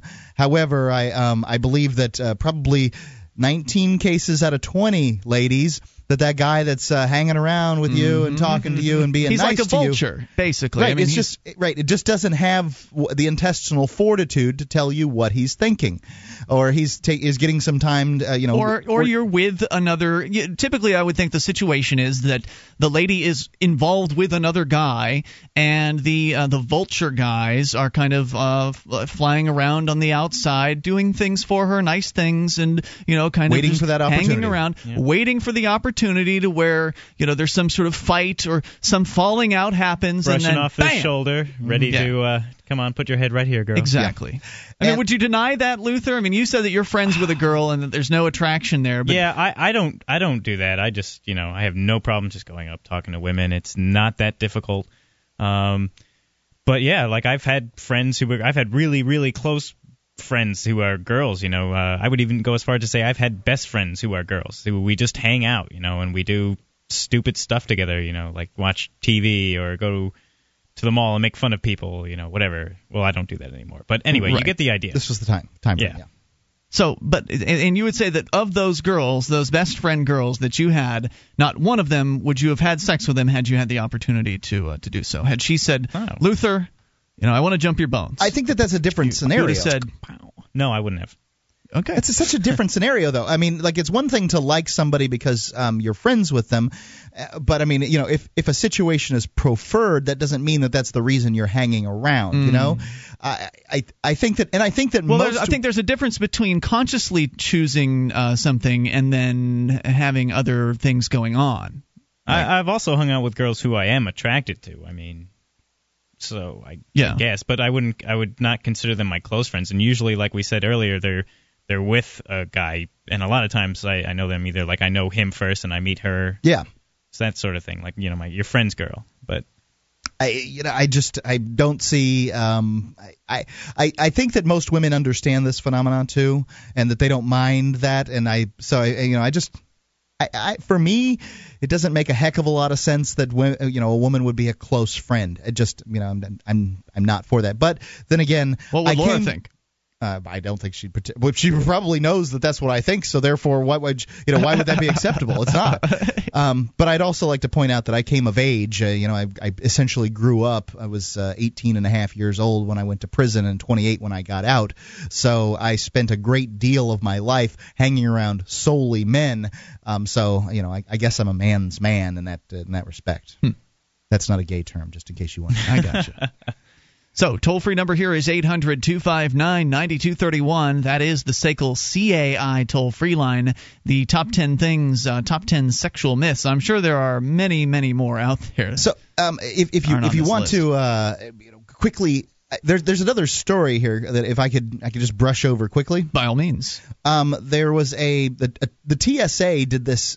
Somebody in the TSA did a really stupid joke, and I think he did it because he wanted to be that he was attracted to this girl. There's this gal, Rebecca Solomon. She's a young to 20 attractive woman, and she was going through the TSA line in Philadelphia International Airport, and a TSA guy pulling her laptop out of the carry-on bag, sliding the items through the scanning machines and walking through the detector. She went to collect her things. A TSA worker was staring at her. He motioned her towards him, and he pulled a small clear plastic bag from her carry-on, the sort of baggage that a pair of earrings might come in, and inside the bag was a fine white powder.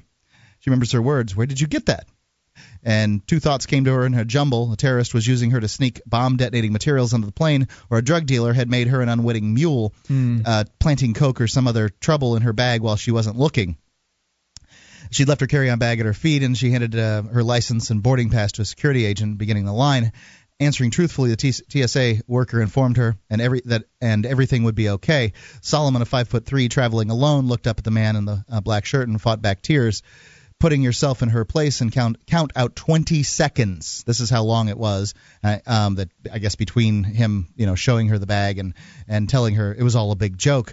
Yuck. Yeah, her heart pounded. She started to break out in a sweat. She panicked at having to explain something like she couldn't. Now her picture and expression of the TSA's employees, he started to smile. "Just kidding," he said, and waved the baggie. It was his. And she collected her things, stunned. Tears began to fall. Yeah, that's going to get you right. Together Like, with I her. think he just wanted her attention, and this was like a really bad come on. Yeah.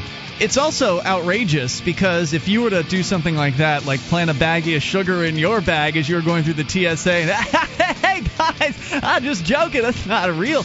They charge you with like having fake drugs. It's a crime to represent something in many places as drugs that are not. If you represent a bag of sugar as drugs, it's like representing it as drugs. More coming up. It's Free Talk Live. How long can you hold your breath? Not long. After air, water is the most critical factor for life. There are dozens of toxic substances in tap water, even pharmaceutical drugs that city processing can't remove. Sadly, most bottled water isn't much better. The chemicals in the bottles themselves are a serious health concern and a huge environmental problem. Filtering your own drinking water is the logical answer. You'll have a much better quality of water and save a bunch of money too. Aquasana filters are thorough and more affordable per gallon than even pitcher-type filters. Aquasana is consistently voted the best choice by Consumers Digest. The filters are easy to use and install. Call 866-NO-BOTTLE to order or link online through freetalklive.com.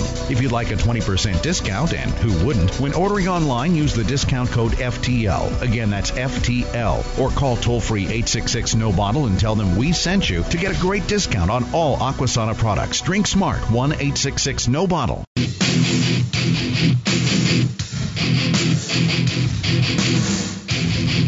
This is Free Talk Live. We're launching into the third hour of the program. You can take control of the airwaves. Dial in toll-free at 800-259-9231. That's the SACL CAI toll-free line. And tonight, it's Ian with you. And Luther. And Mark. Join us online at freetalklive.com. We give you the features for free on the site, so do enjoy those on us. Again, that's freetalklive.com. And I want to tell you about the Liberty Forum. It's coming up in March. You've got about 2 months left here, the 18th through the 21st. is when it's happening, and it is a blast. Highly recommended that if you're interested in liberty in your lifetime, if you're interested in the Free State Project, something we talk about on a regular basis on this program, the Liberty Forum is a perfect opportunity to come up, visit New Hampshire, and get to know some of the hundreds of liberty-minded people that are up here, because hundreds of them will be at the New Hampshire Liberty Forum. It's a well-attended event, and in many cases, I think the hotel sold out last year, if I'm not mistaken. It's the biggest one in the Northeast. There may be larger Liberty events, but not much larger and not many. So get on over to freestateproject.org/Liberty Forum. You can learn more about some of the guest speakers they're going to be having. There's a convention-style atmosphere, but that's not to say there's not partying that goes on after hours. There's a lot of that well into the night. They even had a drum circle in the hotel lobby last year. So that's crazy. It's very interesting. And it was interesting too. It wasn't a wild, crazy drum circle either. It was just nice. It's just a lot of fun, and it's a fun group of people, and so there's a lot going to be happening, and there's a lot that happens that's not even official, just because the people in this movement are self-starters, a lot of them are, and so if they feel like something's lacking from the official event, they'll just go ahead and start their own thing. There's an alternatives expo that takes place in some of the hotel rooms, which just has different kinds of topics. Always go every year. Yeah, that you're just not going to hear about in the official event, and of course there's, like we were saying, there's parties and there's people going out for dinner and things like that. Right. So I've heard plans of a ski trip up to Pat's Peak. Yep. And I think they usually do some sort of state house tour or something like that for the more politically oriented things. So come on out, go to freestateproject.org/Liberty Forum, get registered, and get on board. You, I think, still have a chance to get an early bird discount, but I'm not positive on that. You do. You do? Yeah. Okay. I looked at it today, actually. You can buy the whole package, but you can't buy a la carte yet. Got it. Okay, so we will... Is it FTL2010? I believe the discount code is FTL2010. We need to verify that, though. Can you check that for me, Mark? I'm certain. Okay, great. So if you punch that in, I think that gets you 10% off, if I'm not mistaken. That's FTL2010 at freestateproject.org/Liberty Forum. Let's go right into your phone calls. Ladies first. Kelly is in Louisiana. You're on Free Talk Live. Hello, Kelly. Hey, y'all. It's Brooke Kelly with Freedom Ride. Oh, hey, Brooke. What's on your mind tonight? Well, y'all asked me to call in last time with an update on what was going on with me and my arrest situation. But just to recap, I was at the Obama town hall meeting here in New Orleans, and I said some things, I guess, that I shouldn't have, and the Secret Service ordered my arrest. And so I went to court on that, and basically they just dismissed it.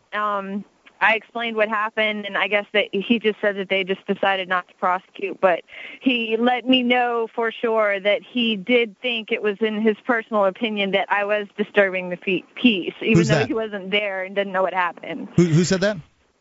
The judge. The judge said that you were disturbing the peace? Now, point of information, Brooke, is this a federal charge that we're talking about, federal court, or is it Louisiana, New Orleans kind of charge? Yeah, this is just municipal court. They cited me for disturbing the peace and changed the citation a couple times and then basically just dropped it, which is good news for me, but now I have a whole lot of people telling me I need to sue. Yeah. So well, I guess the question I'm left with here, Brooke, is, if there's obviously, it seems to me that one can protest and one can disturb the peace while protesting, but what is the line between protesting and disturbing the peace? It would seem to me that any protest could be argued that it is disturbing the peace. Right? The way that the law is worded, that's absolutely correct. You basically cannot go outside and speak anymore. And I looked up Louisiana law, and, it's dead on, but unfortunately it's not the type of situation where you can just walk in the courtroom and argue that it conflicts with the Constitution, because they're really not going to care. They just see me as a troublemaker. Right. They don't. And honestly, these judges have little care for the Constitution at all. And I've heard in some cases that the courts, that these municipal courts, are legislatively created and not in fact part of the judicial branch at all. So therefore, the Constitution doesn't really come into play. That's what I've heard. Right. I don't know if it's true or not. Well, it's not like it would come into play anyway. And in this situation, when I went to enter my plea, the judge let me know, he was like, I am a Democrat and I support Obama. And I was like, well, oh, wow. He should have recused himself then. I'm not a Republican, and I'm not opposing Obama per se so much as, the legislation that's coming out of his administration.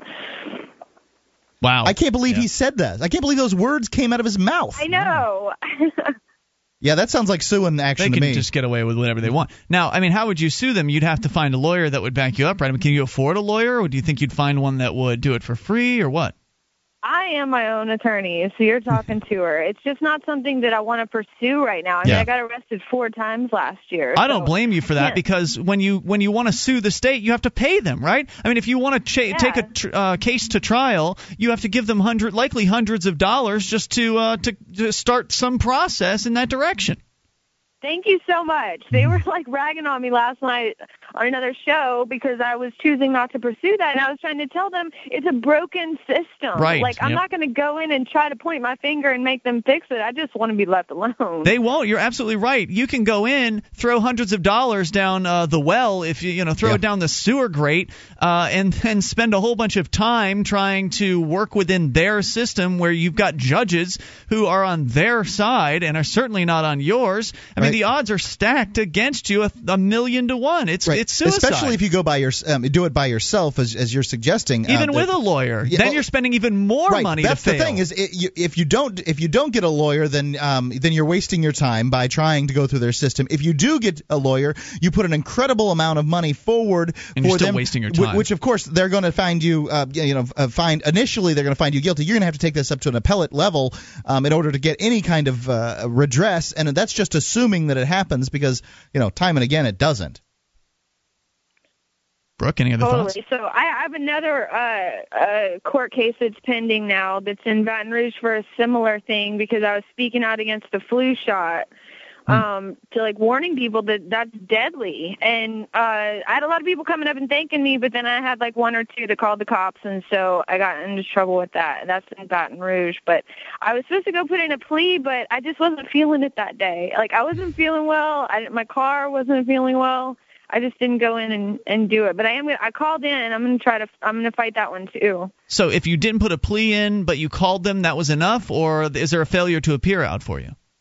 I don't know. I mean, so far they can't even locate me in the system, but I really did want to go. I had every intention of going. I came back down to New Orleans from Minneapolis to go, but I mean, it was 6 o'clock in the morning, and I wasn't feeling well, and I just thought, why am I going to stop my life, stop what I'm doing right this second, and go cater to them? I did go over there an hour away just to tell them I'm not guilty, or I'm innocent, or they're going to put not guilty and whatever. I don't blame you for that. I mean, we were just talking with Mike Barsky, one of the activists up here in New Hampshire, the other day, and he's done something similar where he wrote a letter to the court basically saying, yeah, the hell with you. I've got better things to do. I've been to your court trials before. You've dropped the charges when I arrived there, which is, of course, what happened to you.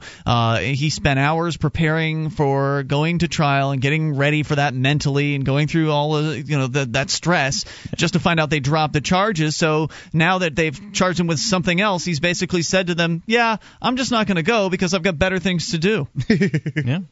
That's going to end up putting him in a cage, but hey, good for him. I think it's heroic, and I think he should be praised for it. I was going to try to go. I mean, that was my first intention, but then it's just what are we fighting? We're fighting the fact that they're trying to make us slaves to them. And if you have to stop what you're doing. And, when I did go to court in New Orleans, it was just, I had to forfeit complete control of my body because, I mean, as soon as I walked in, they're like, sit here, don't sit there. They shuffled us around 2 or 3 times, no, don't sit there, sit here. And they crammed us up all in one space, and they're like, take off your sunglasses, even though I was just sitting there. They just want to exert as much control over you as possible. They're sick. Thank you, Brooke, for the call tonight. Keep us in the loop with your other situations. Appreciate hearing from you. At 800-259-9231, that's the SACL CAI toll-free line. You can bring up anything. This is Free Talk Live. Have you been thinking about starting a website? I'm going to tell you about a great offer from HostGator. HostGator is a worldwide leader for web hosting, and they make it easy to get your own .com domain name. You create your very own website with their free site builder tools and templates. Use the coupon code FTL, that's FTL as in Free Talk Live, and sign up at HostGator.com to receive your first month completely free. Whether you want a personal blog or a complete e-commerce business website, let the experts at HostGator.com host you.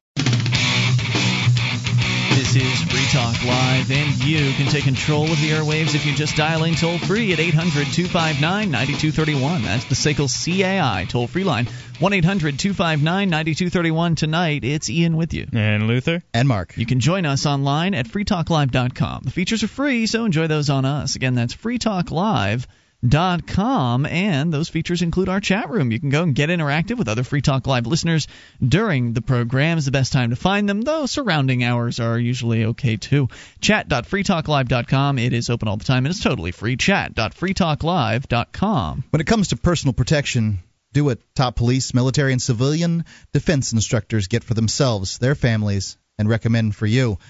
It's the Tiger Light non-lethal defense system. You can go to tiger.freetalklive.com, and we have a huge savings for our listeners there. It's tiger.freetalklive.com, and I have one. Ian's got one on the way, and it's a heck of a little device. All right, so we're going to continue with your phone calls. We'll go to Nico in Illinois. Nico, you're on Free Talk Live. Yeah, I just wanted to make a couple comments on those sexual myths you guys were talking about. Yes, sir. I think some of them are just proven fact, and I agree with many of them. I think some of them, though, are kind of a matter of opinion, or they're sort of ambiguous. For example, the 10th one that states that men and women can't really be friends because they're solely interested in sex. I think that's kind of true in most cases, actually, but I think there are certain circumstances where it's not. I find myself friends with girls, and I wouldn't want to have sex with them, but I tend to find those girls not attractive anyways. So, but even the ones that I am attracted to, like if I'm in a relationship, of course, I'm not going to be interested in that. But I mean, I couldn't say that if I were single and something were to come up, I wouldn't go down that road. So I don't know. I guess you kind of have to look at it from multiple perspectives. But I don't know. I don't think it's either black or white. I think there's some gray area. I want to comment on another one, but I'll I would back on that. I think that's pretty much what the consensus was here tonight. Yeah. And then I believe there was a fourth one that talked about porn addiction. I don't really believe that porn is an addiction. I agree with you guys. However, there's certain cases where, especially women, when they're abused as children sexually or physically, their development, they're just completely screwed up developmentally. So some people have certain symptoms like sexual compulsion or something like that, where they are actually addicted to porn, but it's not because of the pornographic content itself. It's because of an overlying symptom, because they're sexually repressed in some way. Well, I mean, a lot of people who find themselves abused as children, they want to try and change the situation or better it. It's just a mental disorder that happens because of it, and so a lot of people who are abused find themselves they're sexually compulsive. They like to have sex, and so if they're in a relationship, they do it all the time. And I have certainly known people like that and similar situations. I knew a girl who had such terrible self-esteem because her father used to, crawl into bed with her at night when she was young. Father or stepfather? Father. Unusual. Yes. Yeah, and she just had no self-esteem whatsoever. She was, open to the public, so to say. Oh, my. I really have no respect for people who do that. It's just because what a lot of people overlook is when things like that happen, it actually changes the person's outlook and the way they think, and they end up actually becoming abusers themselves. But just thought sometimes I'd shed a little bit of light on that with it doesn't necessarily always have to be that way, though. No, I don't believe there certainly is evidence that it can happen. Yeah. Reminds me of there's a show out there, the Loveline, with Dr. Drew, which is, I think, one of the better, more FM talky kind of shows. I don't know. Yeah, I used to listen to it. Well, it was amazing to me listening to it. It's one of those shows that, like all talk radio, is very repetitive, right? I mean, if you listen to enough of one talk show, you start to get an idea for what they're going to say over time. And that's why you have a great comedian like Adam Carolla doing a show with you. Except he's not doing it anymore. No, he's not. That's why I don't listen anymore. Yeah, I haven't listened, so I don't know what they're doing these days. But I imagine they're still around. But just listening to Dr. Drew and how he's able to just kind of predict what has happened to somebody Like some girl will call in and she'll have an issue, and he'll say, well, okay, were you 8 years old when you got molested? And the girl will say, yeah, how did you know? Well, and he'll say something like, I can hear it in your voice. And it's just like, I don't know, the way they talk, talking like a little girl or something like that. No, he could have just been picked up on nuances that she might have been hinting at. Or she told the screener more than you get. Yeah, But maybe that's true, but he made it seem like right. That's what they make it seem like, and it seems to me that that it's all seemed very accurate. The consistency of it, and I believe they actually said it one night, and maybe somebody else can clarify this. But they actually said something like, well, the reason why these girls sound like they're little girls is because they stopped developing at a certain point, not physically, but they stopped developing mentally at the point at which they were molested by Chester or whoever back then. Right, they have said that. I knew somebody like that as well. She had the mentality of a 9-year-old, literally, like on every issue, because when she was 9-year-old, she was raped. It's crazy. I mean, it's hard to believe that could be the case when you hear it, but when he can predict that over and over again just by hearing somebody, it was pretty mind blowing. Yep. Anyway, Nico, any other thoughts?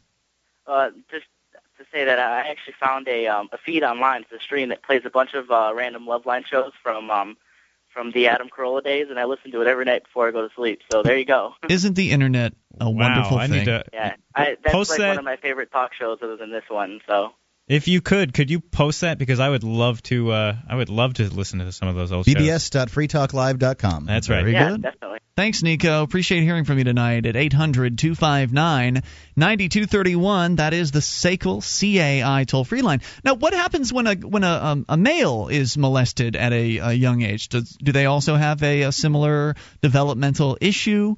Do they talk like little boys? I mean, doesn't seem likely. Does it manifest differently? Is it just that there aren't as many that are as obvious? I imagine there's so many variables that it'd be hard to predict. Well, maybe not for somebody like Dr. Drew, but I certainly couldn't say. I think molestation is an attitude of the victim to some extent. I think that you can have been molested in some way by somebody who would be, like an aggressor, but if it didn't show up to you as a molestation, then it's not. It's your right. The molestation acceptance. has to do with unwanted sexual advances. Right, and so someone would say, I was molested by my 16-year-old neighbor, but that's not true. I was completely consenting to that activity. And there are people out there they just can't hear me say that. They refuse to hear me to listen to me when I tell them, yes, I was able to make those choices for myself. I absolutely knew what I was doing, and I was able to make that conscious choice. And they say, no, you didn't. It was a crime. It was a crime what was done to you. No, it wasn't. I was involved in it. By choice. I find it very difficult to hear too, but I've heard it so many times that I've kind of come to another place with it. And I guess if a woman can consent to having sex with a man, then not every situation where a man's having sex with a woman is a rape. Then a young man can choose to have sex with a slightly older man, and not every one of those situations is going to be a rape. I mean, it seems to me that has to be possible. If right? he was 40 years old, it still wouldn't have changed the situation. It probably would have been. It would have changed the situation because it would have been different.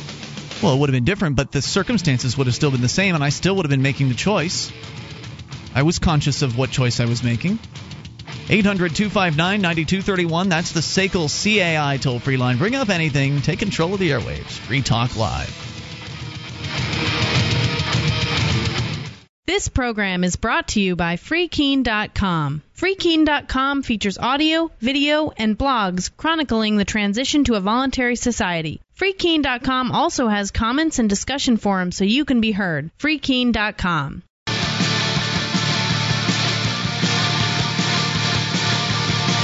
This is Free Talk Live, and you can take control of the airwaves by dialing in toll-free at 800-259-9231. It's the SACL CAI toll-free line. 1-800-259-9231. Tonight it is Ian with you. And Luther. And Mark. You can join us on our website at freetalklive.com. Give you the features free. Those features including our live streams, broadband version, a dial-up version, and more, all at listen.freetalklive.com. Listen.freetalklive.com. And if you if you've been thinking about putting away a certain amount of money every week or bi-week, whatever, when you get your paycheck, I think that you know what's happening with the economy as far as them printing all kinds of dollar bills and devaluing the currency. It might be a better idea to go with gold or silver, probably silver if you're doing it at a weekly basis. And Free Talk Live has stepped up to be able to help you do just that. You can go to silver.freetalklive.com and check out the gold and silver pieces that we have there for our listeners, and call this number, 877-857-9938.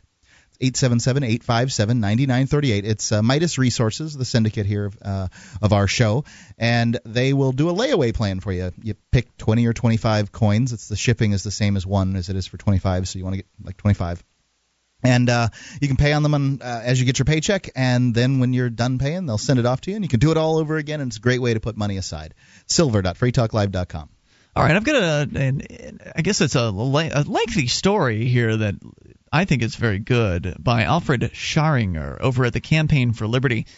And he's a former citizen of Austria who has had a lot of experience. He's an older gentleman who was actually involved as a government bureaucrat over there. So it's interesting hearing from people that have seen tyranny elsewhere and looking at their perspective of what's happening here in this country today from where they've been and what they've seen in their lives. And that's what he's going to share with us here.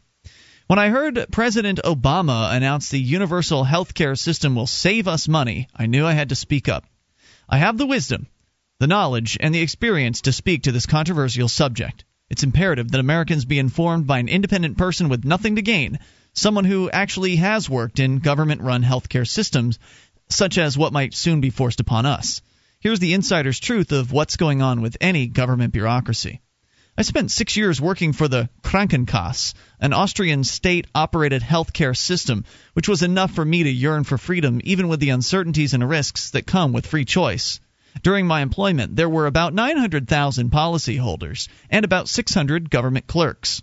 After arriving in the U.S. as a legal immigrant, I went to work for a small insurance agency selling health, life, and loss of income policies. One day, our boss invited us to visit the company headquarters. I expected a huge building like the one in Austria, and I couldn't believe it when we stepped in front of a couple of bungalows and the boss said, "This is it." I knew that our company had about 800,000 policyholders, so he originally had worked for a company that had for the government. They had 900,000. Was this possible? 70 private workers doing the same work as 600 public clerks in Austria? Sounds right. Just by chance, I'd brought one of my client's claim forms in hopes of expediting it and gave it to one of the clerks to process. 2 hours later, the same clerk handed me a check. I almost fainted. It would have taken at least 5 days to get three signatures to get a check from the Krankenkasse. When I left school, I got a job with the Austrian government because my father knew somebody high up in the bureaucracy. I had to share my desk with another worker and help her with her daily load. I was eager to work and dug right in. But by 11 a.m., and we've heard this before, by the way, by 11 a.m., my desk mate told me to slow down because we'd already processed all the forms for that day. Didn't that happen to your wife, Mark? Absolutely true. She was so much faster than the other employees that she'd get a little heat from them. And when she quit, working for the government, she quit in September. She had done all of her work for the year. And she had so many cases left over that she had done all her work, and there were leftover cases enough that they were giving them out to the other employees so that they could make their workload, which they weren't even close to. These people weren't going to make their numbers, and if they didn't, it doesn't matter. Look, sweetie, you need to learn how things work around here. You need to slow it down. Well, in her case, her boss wouldn't have been that sort. But I mean, this kind of it comes from the ground up and the top down in bureaucracy. People are incentivized to not produce in bureaucracy. Indeed, this went on for more than a year, saying he spent most of his time roaming the building, gossiping, and sleeping in the archive room. Since I was a certified public accountant, I was eventually promoted to revisor. Every day I would drop in on some company unannounced to make sure that every worker had insurance coverage. Even if a person only worked for 1 day, the official paperwork and application had to be sent in. Heavy fines were waiting for the offender. No, this was not the IRS. This was your basic government-run insurance. Which, by the way, the IRS, if the government program goes through, will be the one enforcing it. Yeah. Every year the unions would dream up more perks for us. First we got extra month's pay in December, and the next year another one in July. So every year we got 14 monthly paychecks. One year we got 15 paychecks because the unions arranged for a policy that paid us ahead of time. Of course, we had to show up for work at 7 a.m. every day, but then at 1 o'clock we were done. It took a lot of imagination, 7 to 1, and a lot of imagination to fill the empty hours. Despite all of this idle time on our hands, it wasn't long before we had automatically gotten tenure and could never be fired, no matter what. Sure. Now that's going to be clearly, something that the union for a government worker is going to be working on, and it's darn close to that way in the United States. Darn close. It's really difficult to get fired, and so therefore, what is the incentive of an employee if their employment can't be terminated and they get automatic longevity bonuses? Yep. And no incentive to work. Right, there's no incentive whatever to work. My brother, who still lives in Austria, was a big shot in charge of the Austrian railway system, but he was forced into retirement at age 55 to make room for the younger folks and supposedly to save money. He gets 90% of his former salary, plus unlimited free first-class travel for his whole family anywhere in Europe. His pension is twice as much as they pay his replacement, so now it costs the government 50% more than before. Yeah. Every 3 months, Austrian doctors the government can't count. Get reimbursed for each patient they treated, but the money is the same whether they treat him once or 20 times. Doctors are not permitted to make any important decisions. Instead, they refer patients to the chief Arzt, which is the chief doctor. This bureaucrat has the power to say whether you are sick enough to get treatment, medication, and compensation for loss of income. And you better look the part of being sick because enforcers were lurking around corners, spying on you. All of the primars had another chief, the Lentent chief Arzt. This person was the ultimate authority over life and death. People would tremble with fear when they got a letter from the primar. Will he cut my income off? Will he disallow my surgery even though my doctor told me it was necessary? Will I get that new medicine? Will they try and save my leg or just cut it off? Of course, even his decision was subject to review by a higher level, the primarius of all primars. When my mother had to see her doctor, she would pack a lunch and stand outside the doctor's office from dawn until he arrived around 9 a.m. It didn't matter when she arrived. There was already a line. The waiting room was always packed, and many times she sat in the office all day. Eventually, I discovered a faster way for my mother to see the doctor. When I joined a local soccer team, a teammate who happened to be a doctor said there was another entrance to his office, reserved for the VIPs and friends. It was not fair to others, but it solved my mom's long waits. Years later in the 1990s, during one of my visits to Austria, my brother took me with him when he visited the government dental clinic. Little had changed. The Zahnarzt, which translates to tooth doctor, was a friend of my brother. We were invited to wait inside the laboratory, and of course I could see a dozen people outside sitting on a bench. One by one, the dentist would call them in, poke around their mouth a bit, and say, "It needs to be pulled." He then got a syringe filled with Novocaine, shoved the needle up into the gum without any preparation or pre-numbing, and then sent the patient to wait outside. No wonder people go to a private dentist if they can afford it. Many services that Americans consider standard were not available through the Krankenkasse. For crowns and bridges or well-fitting dentures, you had to pay out of your own pocket. Most medicine, except aspirin, was not covered. Hospitals had 10 to 20 beds in one room with 1 or 2 nurses attending. If this was unacceptable, there were always private and semi-private rooms available for the paying patients. Sure, and this is the difference between public and private school in the United States.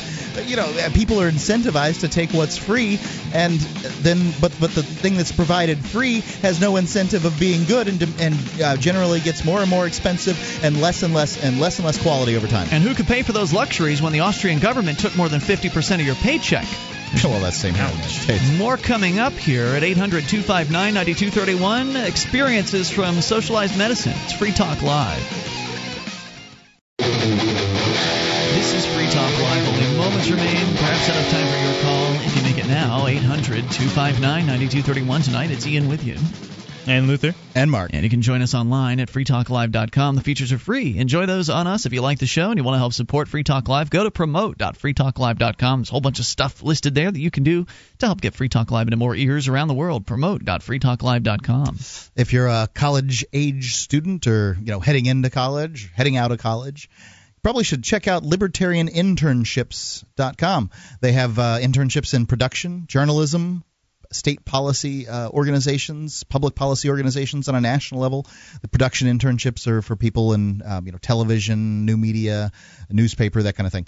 And you can check them all out at libertarianinternships.com. The job market kind of tough. They do job placement for you. They give you a housing allowance, a stipend, seminars on how to get a job, seminars on that relate to the kind of job you've got. So libertarianinternships.com. All right, we're sharing a story here from campaignforliberty.com with a gentleman who, I'm not sure how old he is, but he's definitely been around.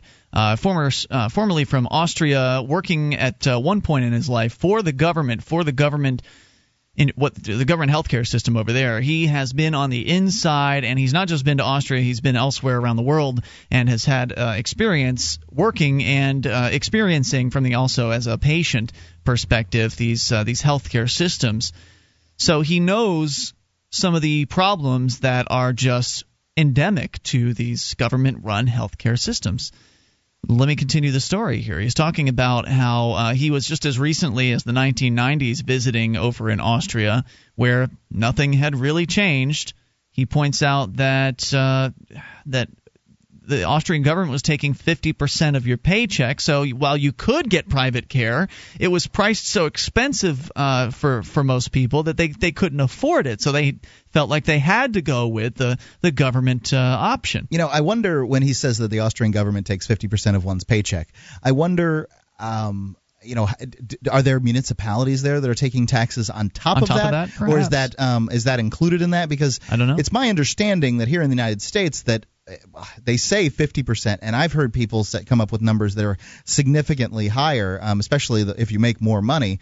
50%, 60%, things like that of what you make goes to the government in all of its forms, and that doesn't even take into consideration the hidden taxes that you pay when corporate taxes and stuff like that. When you buy something from a corporation, they're not paying the taxes. You are. I don't know what he's including in that.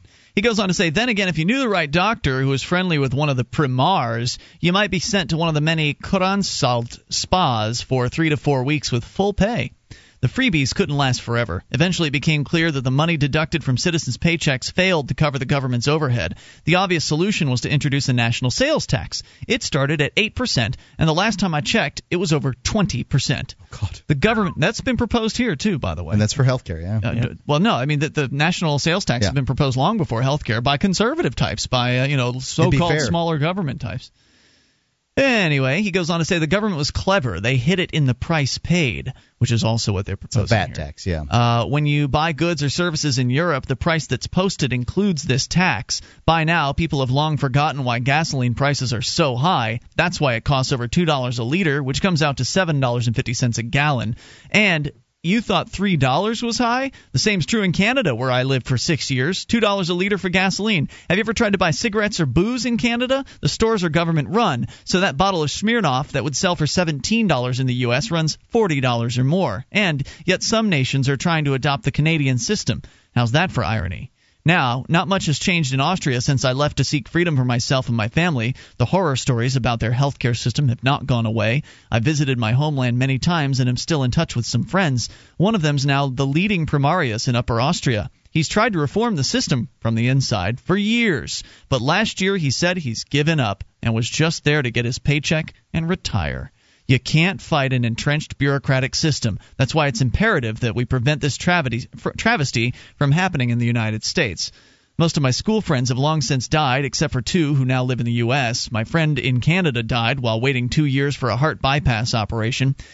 How and why most of my friends in Europe died is a story in itself, but certainly the system had a lot to do with it. The last 2 years I spent in and out of the hospitals and went through 6 surgeries. I can only say there is no finer health care than right here in the good old USA. Insured or not, they take care of you, and then they make the financial arrangements. There are many agencies set up to lend a helping hand. If people are dying on the street, as Harry Reid claims, why is everybody trying to get in by hook or crook? I ask myself, why am I still alive?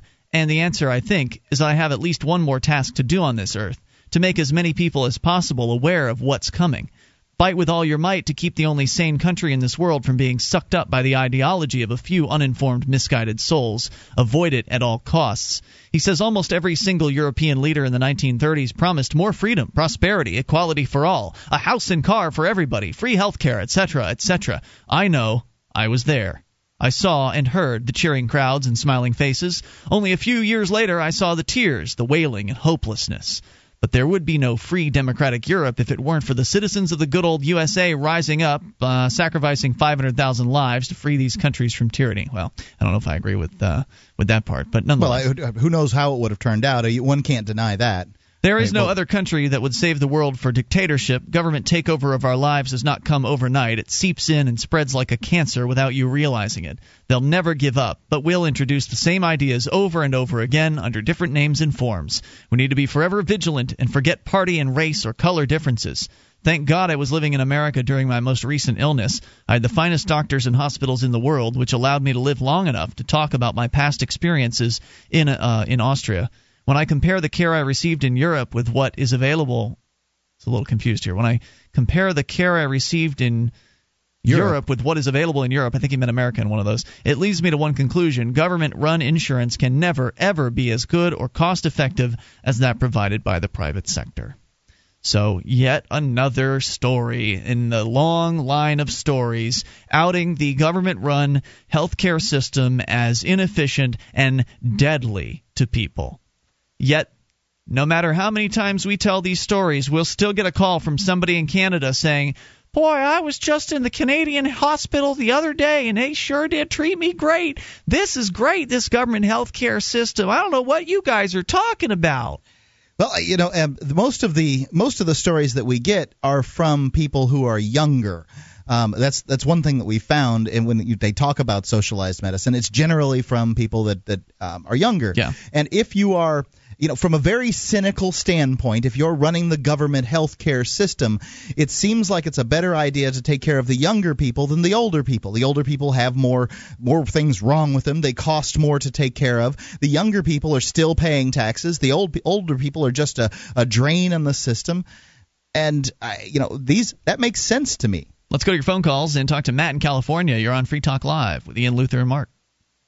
Hi, I just wanted to let you guys know that there's a lot of people in the United States who've lived under socialized health care, namely military members. I remember when I was in, one of my friends slipped a disc in his back, and an Army doctor told him he was faking it, even though he had an MRI that showed that his spinal cord was being crimped by this disc that he slipped while he was working on the boat. What happened to him?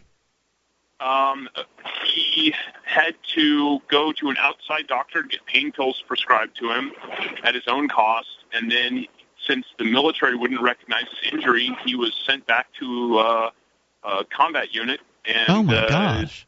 There he was medically discharged because he could no longer function, but he was medically discharged without any disability because they wouldn't recognize his true disability. Wow. So did he ever manage to convince the military that his disc was slipped? I mean, was there any kind of appeal process? I mean, because you hear about all kinds of veterans getting out with some kind of disability. What happened with him?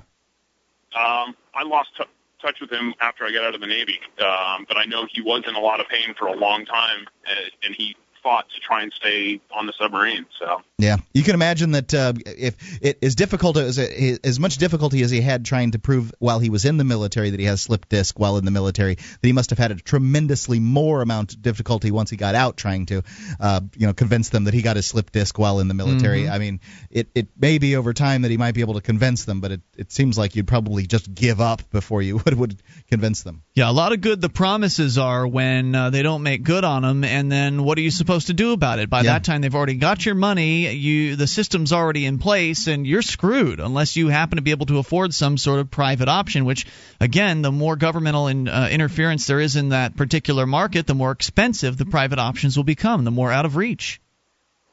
I also have two quick stories if you're interested about Canadian health care. We got 20 seconds, man. You may have to call in tomorrow at the top of the show. No problem. I'll tell you my girlfriend's story. She's been trying to get a birth control prescribed to her since last August. She's My had gosh. She's faking it. It would it. take 2 days here. She's faking being a young nubile woman. Hey, if you want, call in tomorrow with your other story. Tell us that one again at the top of tomorrow's show, the Saturday night show. Thanks for the call, Matt. Appreciate it. And it's been Ian here with you. And Luther. And Mark. We'll see you tomorrow night online in the meantime at freetalklive.com. Attention, all active duty members and veterans of the U.S. military. Your proud service to your country entitles you with the right to participate in special VA loan programs with benefits not available to the general public, like the ability to purchase a new home with no down payment or mortgage insurance, or refi with cash out, up to 100% of your present home equity with less strict credit criteria. You are entitled to these benefits. Review them online at varadio.com. This is Tim Lewis from iFreedom Direct and a veteran of Operation Iraqi Freedom. I want you to know that as a member or veteran of the United States military, you've earned special rights and privileges. On your feet! And get the details at varadio.com. iFreedom Direct Corporation is a private lender approved by the VA and licensed in most states. In certain states, certain restrictions and limitations apply. For a current list of licenses, disclosures, and all benefits, go to varadio.com. varadio.com.